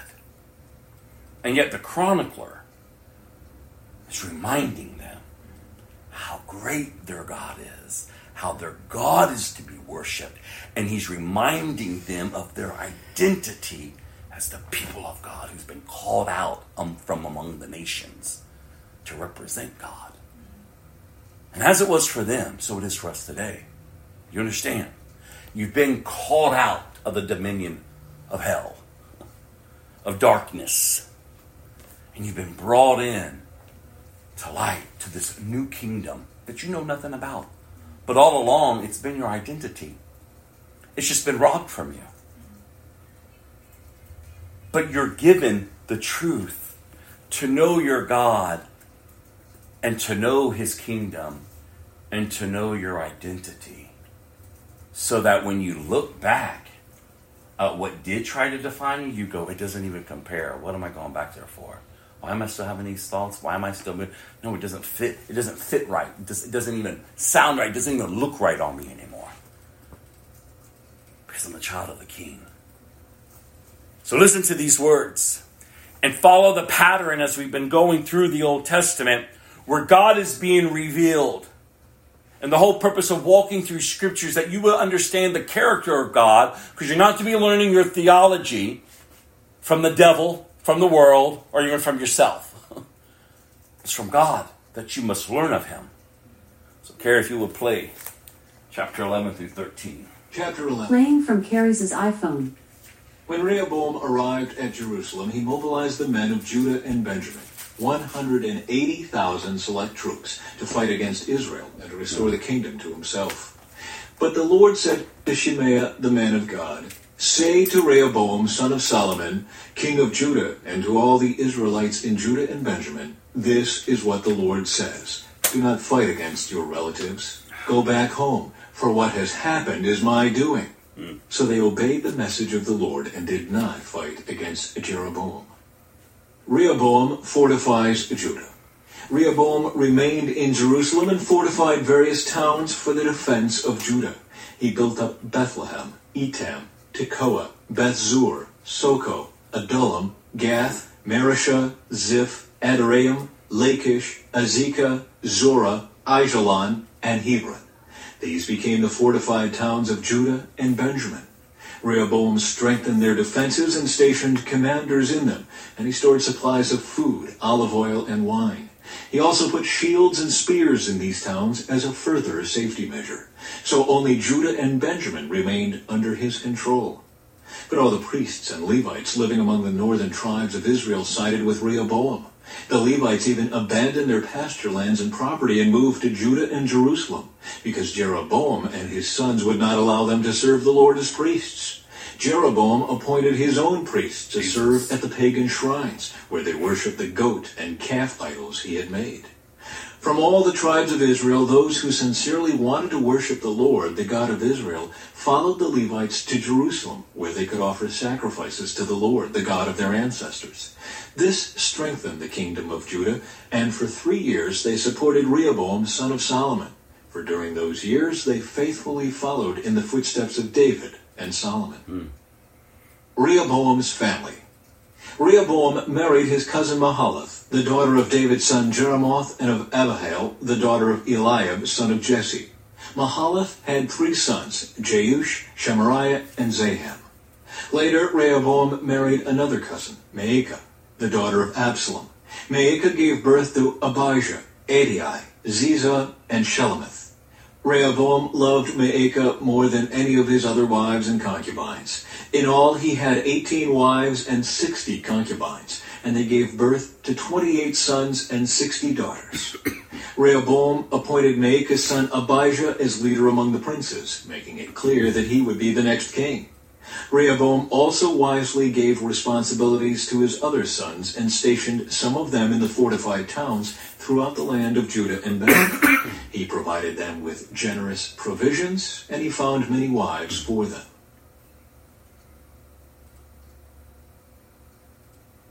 Chapter 12. Egypt invades Judah. But when Rehoboam was firmly established and strong, he abandoned the law of the Lord, and all Israel followed him in his sin. Because they were unfaithful to the Lord, King Shishak of Egypt came up and attacked Jerusalem in the 5th year of King Rehoboam's reign. He came with 1,200 chariots, 60,000 horses, and a countless army of foot soldiers, including Libyans, Sukkites, and Ethiopians. Shishak conquered Judah's fortified towns and then advanced to attack Jerusalem. The prophet Shimei then met with Rehoboam and Judah's leaders, who had all fled to Jerusalem because of Shishak. Shimei told them, "This is what the Lord says. You have abandoned me, so I am abandoning you to Shishak." Then the leaders of Israel and the king humbled themselves and said, "The Lord is right in doing this to us." When the Lord saw their change of heart, he gave this message to Shimei. "Since the people have humbled themselves, I will not completely destroy them, and will soon give them some relief. I will not use Shishak to pour out my anger on Jerusalem, but they will become his subjects, so they will know the difference between serving me and serving earthly rulers." So King Shishak of Egypt came up and attacked Jerusalem. He ransacked the treasuries of the Lord's temple and the royal palace. He stole everything, including all the gold shields Solomon had made. King Rehoboam later replaced them with bronze shields as substitutes, and he entrusted them to the care of the commanders of the guard who protected the entrance to the royal palace. Whenever the king went to the temple of the Lord, the guards would also take the shields and then return them to the guard room. Because Rehoboam humbled himself, the Lord's anger was turned away, and he did not destroy him completely. There were still some good things in the land of Judah. Summary of Rehoboam's reign. King Rehoboam firmly established himself in Jerusalem and continued to rule. He was 41 years old when he became king, and he reigned 17 years in Jerusalem, the city the Lord had chosen from among all the tribes of Israel as the place to honor his name. Rehoboam's mother was Naamah, a woman from Ammon. But he was an evil king, for he did not seek the Lord with all his heart. The rest of the events of Rehoboam's reign, from beginning to end, are recorded in the record of Shemaiah the prophet and the record of Iddo the seer, which are part of the genealogical record. Rehoboam and Jeroboam were continually at war with each other. When Rehoboam died, he was buried in the city of David. Then his son Abijah became the next king. Chapter 13. Abijah's war with Jeroboam. Abijah began to rule over Judah in the 18th year of Jeroboam's reign in Israel. He reigned in Jerusalem 3 years. His mother was Maacah, the daughter of Uriel, from Gibeah. Then war broke out between Abijah and Jeroboam. Judah, led by King Abijah, fielded 400,000 select warriors, while Jeroboam mustered 800,000 select troops from Israel. When the army of Judah arrived in the hill country of Ephraim, Abijah stood on Mount Zemaraim and shouted to Jeroboam and all Israel, "Listen to me. Don't you realize that the Lord, the God of Israel, made a lasting covenant with David, giving him and his descendants the throne of Israel forever? Yet Jeroboam, son of Nebat, a mere servant of David's son Solomon, rebelled against his master. Then a whole gang of scoundrels joined him, defying Solomon's son Rehoboam when he was young and inexperienced and could not stand up to them. Do you really think you can stand against the kingdom of the Lord that is led by the descendants of David? You may have a vast army, and you have those gold calves that Jeroboam made as your gods. But you have chased away the priests of the Lord, the descendants of Aaron, and the Levites, and you have appointed your own priests, just like the pagan nations. You let anyone become a priest these days. Whoever comes to be dedicated with a young bull and 7 rams can become a priest of these so-called gods of yours. But as for us, the Lord is our God, and we have not abandoned him. Only the descendants of Aaron serve the Lord as priests, and the Levites alone may help them in their work. They present burnt offerings and fragrant incense to the Lord every morning and evening. They place the bread of the presence on the holy table, and they light the gold lampstand every evening. We are following the instructions of the Lord our God, but you have abandoned him. So you see, God is with us. He is our leader. His priests blow their trumpets and lead us into battle against you. O people of Israel, do not fight against the Lord, the God of your ancestors, for you will not succeed." Meanwhile, Jeroboam had secretly sent part of his army around behind the men of Judah to ambush them. When Judah realized that they were being attacked from the front and the rear, they cried out to the Lord for help. Then the priests blew the trumpets, and the men of Judah began to shout. At the sound of their battle cry, God defeated Jeroboam and all Israel and routed them before Abijah and the army of Judah. The Israelite army fled from Judah, and God handed them over to Judah in defeat. Abijah and his army inflicted heavy losses on them. 500,000 of Israel's select troops were killed that day. So Judah defeated Israel on that occasion because they trusted in the Lord, the God of their ancestors. Abijah and his army pursued Jeroboam's troops and captured some of his towns, including Bethel, Jeshanah, and Ephron, along with their surrounding villages. So Jeroboam of Israel never regained his power during Abijah's lifetime, and finally the Lord struck him down and he died. Meanwhile, Abijah of Judah grew more and more powerful. He married 14 wives and had 22 sons and 16 daughters.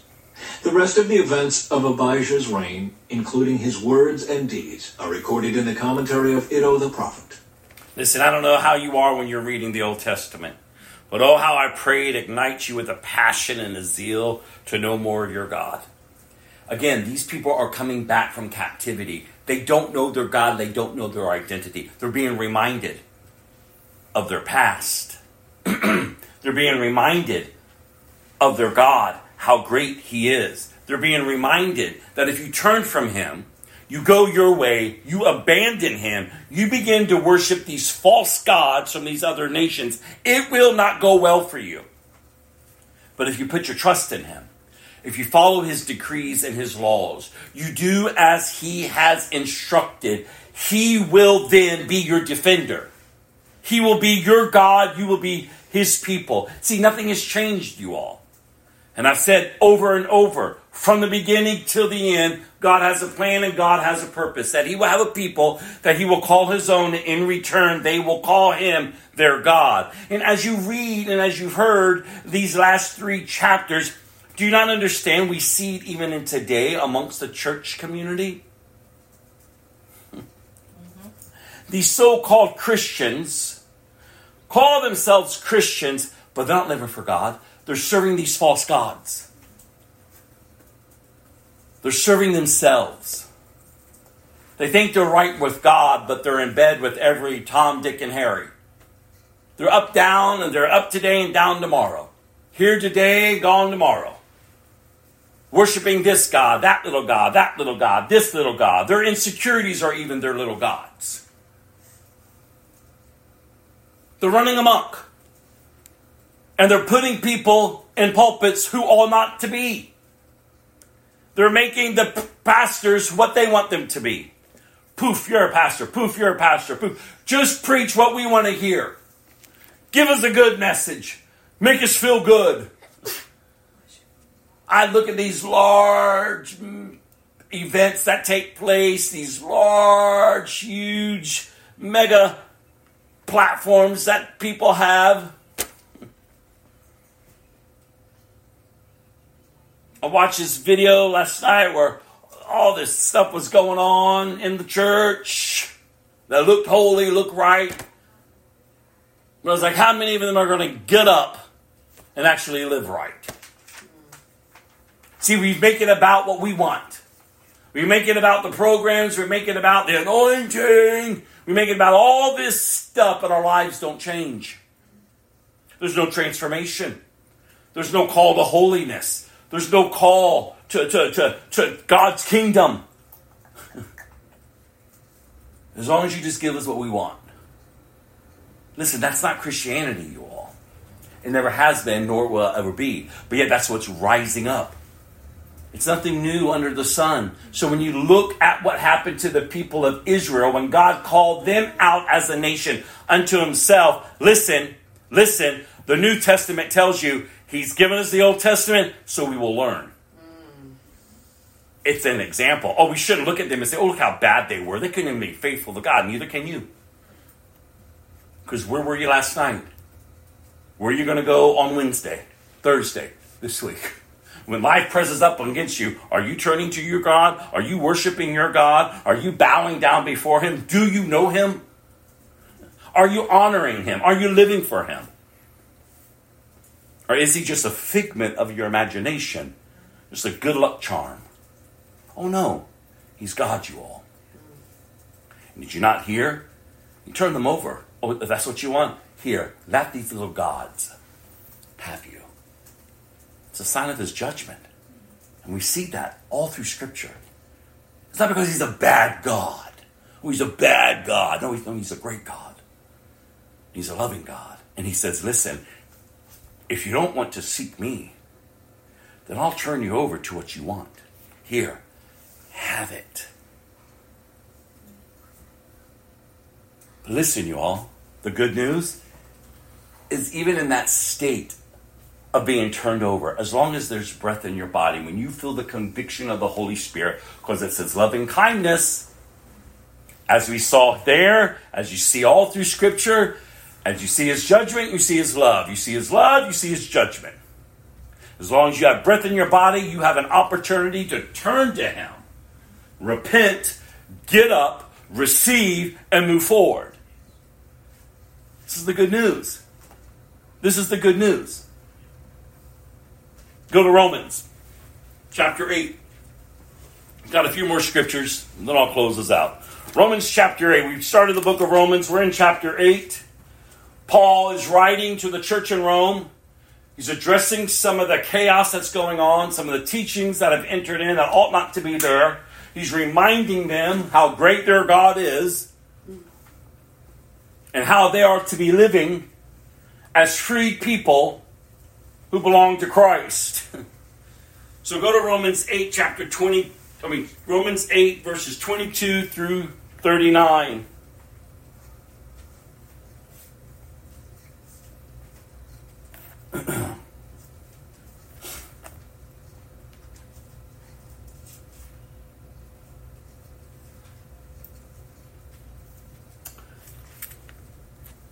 For we know that all creation, For we know that all creation has been groaning as in the pains of childbirth right up to this present time. He just was sharing about the future glory. He's given us an understanding. Did you hear that? That all creation is groaning as pains of childbirth right up to this present time. And we believers also groan, even though we have the Holy Spirit within us as a foretaste of future glory. For we long for our bodies to be released from sin and suffering. We too wait with eager hope. Are you waiting with eager hope, you all? For the day when God will give us our full rights as his adopted children, including the new bodies as he has promised us. We were given this hope when we were saved. If we already have something, we don't need to hope for it. But if we look forward to something we don't have, we must wait patiently. And I love this, confidently. And the Holy Spirit helps us in our weakness. God, did you get that? For example, we don't know what God wants us to pray for, but the Holy Spirit prays for us with groanings that cannot be expressed in words. And the Father who knows all hearts knows what the Spirit is saying, for the Spirit pleads for us believers in harmony with God's own will. And we know that God causes everything to work together for the good for those who love God and are called according to his purpose for them. For God knew his people in advance, and he chose them to become, oh God, perk up, listen, like his son. So that his son would be the firstborn among many brothers and sisters. And having chosen them, he called them to come to him. And having called them, he gave them right standing with himself. And having given them right standing, he gave them his glory. And you just want to be one of these weird Christians. Oh, Jesus. Oh, okay, I go to church. I'm so sick of it. We're making a mockery of God. Does that reading of Scripture, did that just not impart something to you? Did it not bring encouragement? Did it not put a check in you to go, wait a minute, how am I living? Like, do you understand what was just spoken over you? What was just read over you? What has been encapsulated, saved for you so that you can hear it and read it? The hope in which you have been given. A lot of people use this portion of Scripture, these so-called Christians. Oh, everything's going to work out for my good. Everything's going to work out for my good. Everything's going to work out for my good. And you're not loving God. And if you're not loving God, you're not called according to his purpose. You can quote Scripture all day long. The devil can do that. Demons do that. At least they tremble at it. You don't. Something's wrong when we take the Word of God and we begin to use it as witchcraft. We begin to just do what we want with it in hopes and hopes and hopes that it works. All things, the confidence that you can have as a believer is as I'm going through. and as God is sustaining me and keeping me, then I can trust in Him that no matter what I'm facing in life, that all things will work out for my good, because I've been called by God for His purposes, and I love Him. And that's just not words, but there's a life that can match it. I don't know how you live it, but we got to stop pretending we're in when we're not. Stop pretending, oh, he's all right with me, shucking and jiving, being a fool. Somehow he's okay. Oh, we better wake up. Do you understand the confidence? I love that we're to have the confidence. And it's not this wishy-washy confidence. No, it's the confidence of who He is and what He's begun in us. No, we're not perfected until we're with Him, but we're maturing, we're growing. We're not making excuses for the sin that so easily entangles us. No, we're to be throwing it off. Because the last time I checked, He defeated it. So why are we still being entertained by it and giving ourselves to it? No, there's a way in which we're called to live. And so we can have the confidence of our God. We can have the security in our God. To know that everything that He has planned and purposed for my life and for our lives, He will bring to pass. And nothing, no one, no devil, no demon, no world system, no desire within will thwart what God has purposed. That's the confidence that you can have. Amen. And the God who has called you out of darkness. And so with this confidence, He finishes this out. What shall we say about such wonderful things as these? If God is for us, who can ever be against us? Since He did not spare even His own Son, but gave Him up for us all, won't He also give us everything else? Who dares accuse us, whom God has chosen for His own? No one. For God Himself has given us right standing with Himself. God, if this doesn't encourage you. Who then will condemn us? No one. For Christ Jesus died for us and was raised to life for us. And He is sitting in the place of honor at God's right hand, pleading for us. Can anything then ever separate us from Christ's love? Does it mean He no longer loves us if we have trouble or calamity, or are persecuted, or hungry, or destitute, or in danger, or threatened with death? As the scriptures say, for your sake we are killed every day. We are being slaughtered like sheep. No, despite all these things, overwhelming victory is ours through Christ who loves us. I am convinced. Are you convinced, you all? I am convinced that nothing can ever separate us from God's love. Neither death, nor life, nor angels, nor demons, neither our fears for today or our worries about tomorrow. Not even the powers of hell can separate us from God's love. No power in the sky above or in the earth below. Indeed, nothing in all creation will ever be able to separate us from the love of God that is revealed in Christ Jesus our Lord. Amen. And we just want to have these weird Christmas celebrations. Oh, it's the baby Jesus. Do you understand who that baby grew to be? Do you understand that God wrapped Himself in humanity to deliver us from evil? And so we're not to be partaking of it. No, we're a different breed. We've been born again. The confidence that we can have, not in ourselves, not in our religious works at all. No, the confidence in what Christ has accomplished. And what God purposed, God planned, and God brought forth. That the Messiah was prophesied. He came.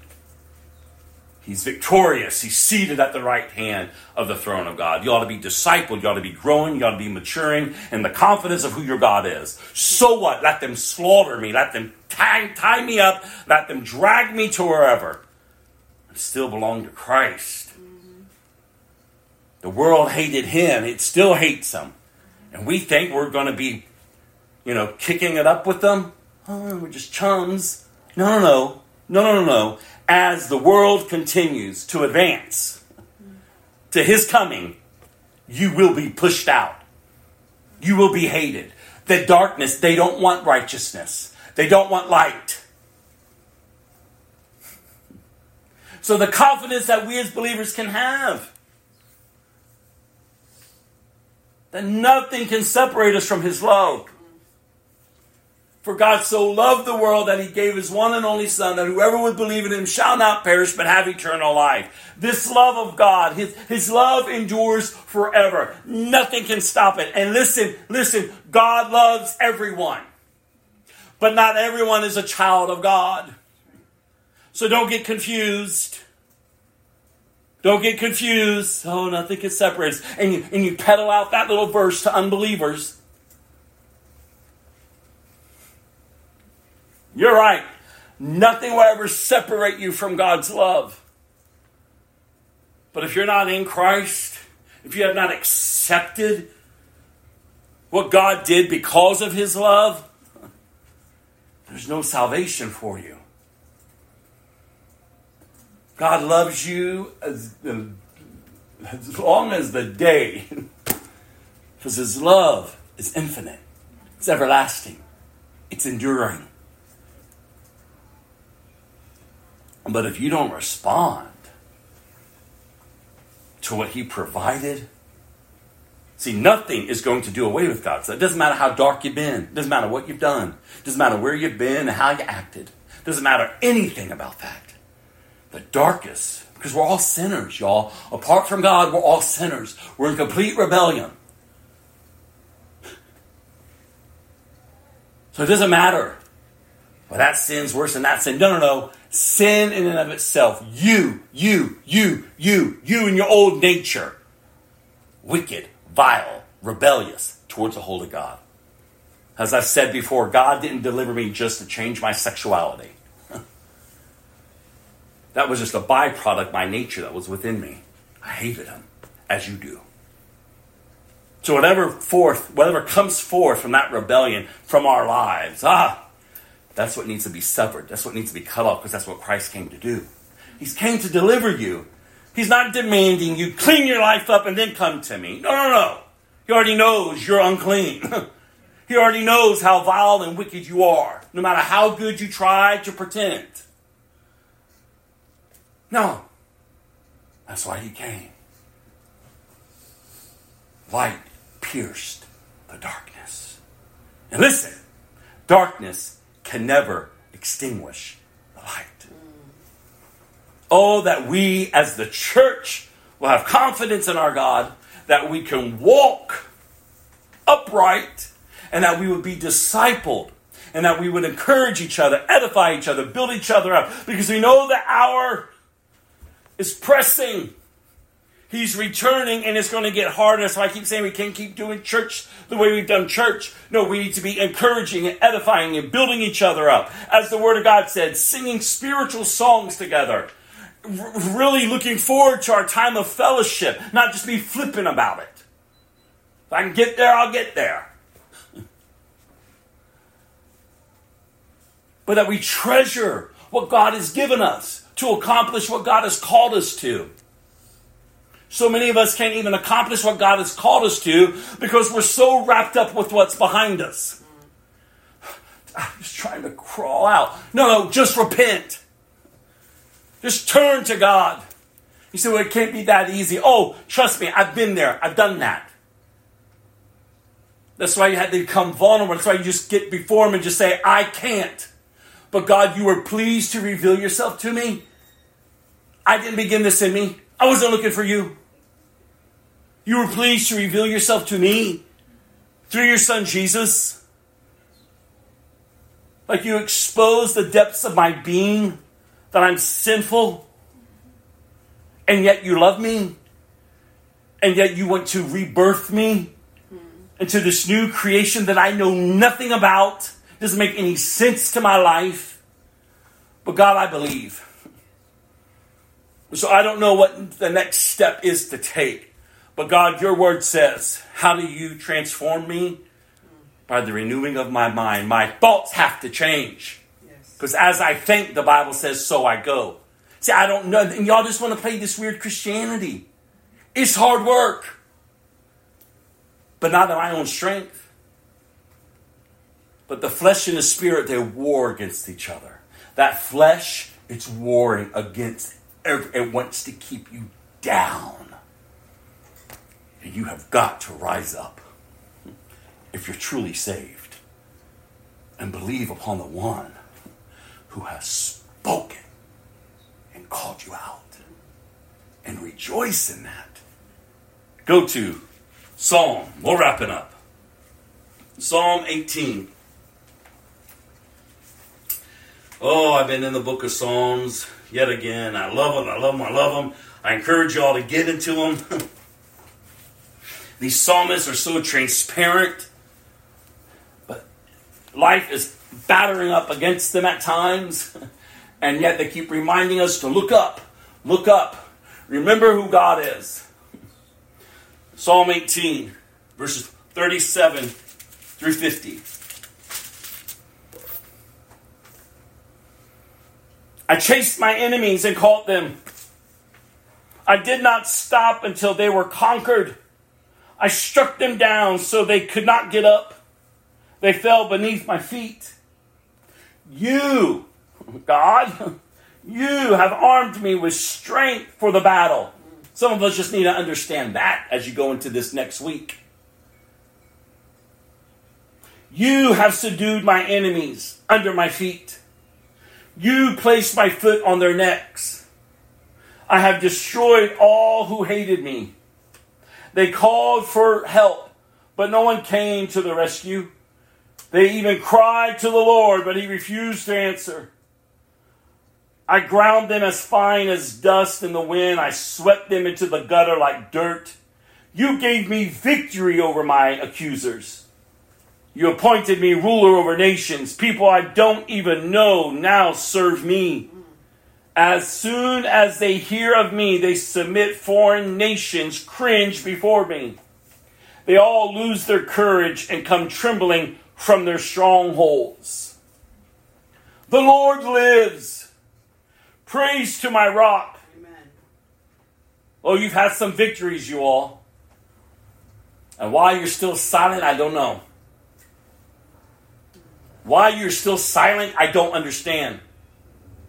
Warfare. Warfare. And as we've heard since Thanksgiving, gratitude is warfare. The Lord lives. Praise to my rock. May the God of my salvation be exalted. He is the God who pays back those who harm me. He subdues the nations under me and rescues me from my enemies. You hold me safe beyond the reach of my enemies. You save me from violent opponents. For this, O Lord, I will praise you among the nations. I will sing praises to your name. You give great victories to your king. You show unfailing love to your anointed, to David, and to all of his descendants forever. How great is the love of God, you all. I don't know how you're worshiping him. I don't know how you're thanking him. I don't know what you're doing daily. But it should be acknowledging him. Not me, Lord, but you. God is rising up, but oh God, you in your word says, here's this is what comes forth from the flesh. See, I can discern between good and evil because I'm applying truth. And this is the fruit of the Spirit. So when I look at this and I'm more over here, something is wrong. Thank you, Holy Spirit, for the conviction, drawing me yet again out to say, no. God, forgive me. I'm going to throw it off. I'm going to run with endurance. Because I have all that I need to live a godly life. Go to Proverbs. That's where we're closing. 19. A few nuggets of wisdom. Listen, I don't know if you enjoy the word, but oh, how I pray you get a greater hunger and a thirst for it. I pray for that for myself and for us every day. Proverbs 19, 27 through 29.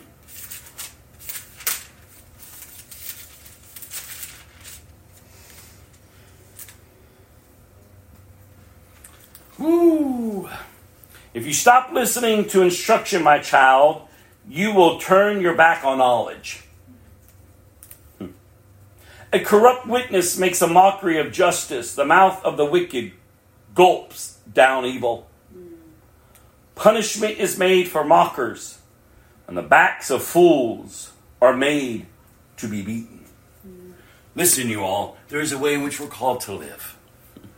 I'm going to close us out with a song of worship. And as we focus on Christmas Day that's approaching, again, I pray it's not just that day, one time a year, but every day, you all understand the significance and the meaning behind the birth of Christ. Understand the events that surrounded his birth that led him to live life on this earth to ultimately to the cross, that he would die for you and he would take upon your punishment that you deserve. But he took it upon himself. And he thought about you while doing it. And for those who turn to him and receive from him, he lays upon them his righteousness. You're now in right standing with God the Creator, God the Father. And then they buried him. 3 days later, he rose. He conquered sin and death, the very thing that you keep going back to making excuses for. It's defeated. It ought not to be defeating you, because it's defeated.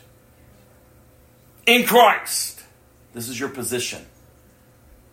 If you're in Christ. If you're not, then while this song is being played over you, oh, how I pray that the Holy Spirit is working in your heart, that you would not harden your heart yet again, but that you would surrender to him, repent, and turn to him. So be encouraged, and then I'll close this in prayer.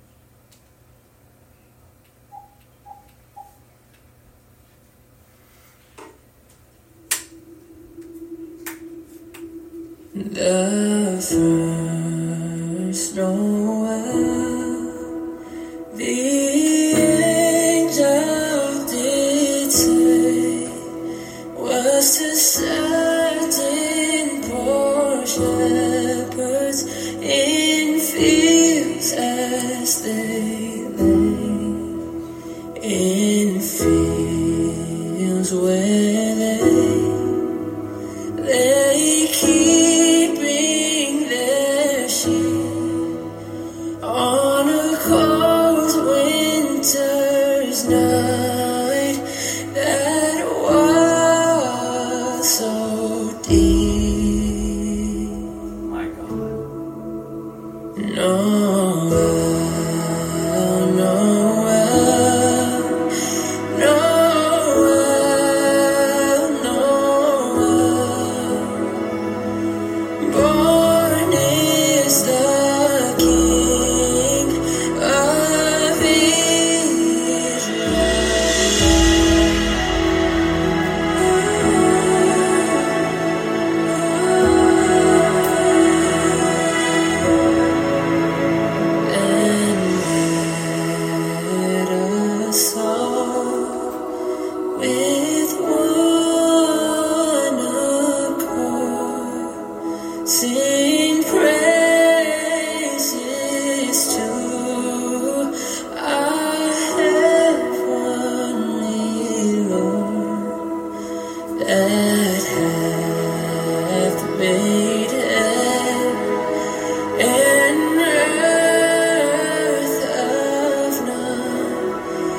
and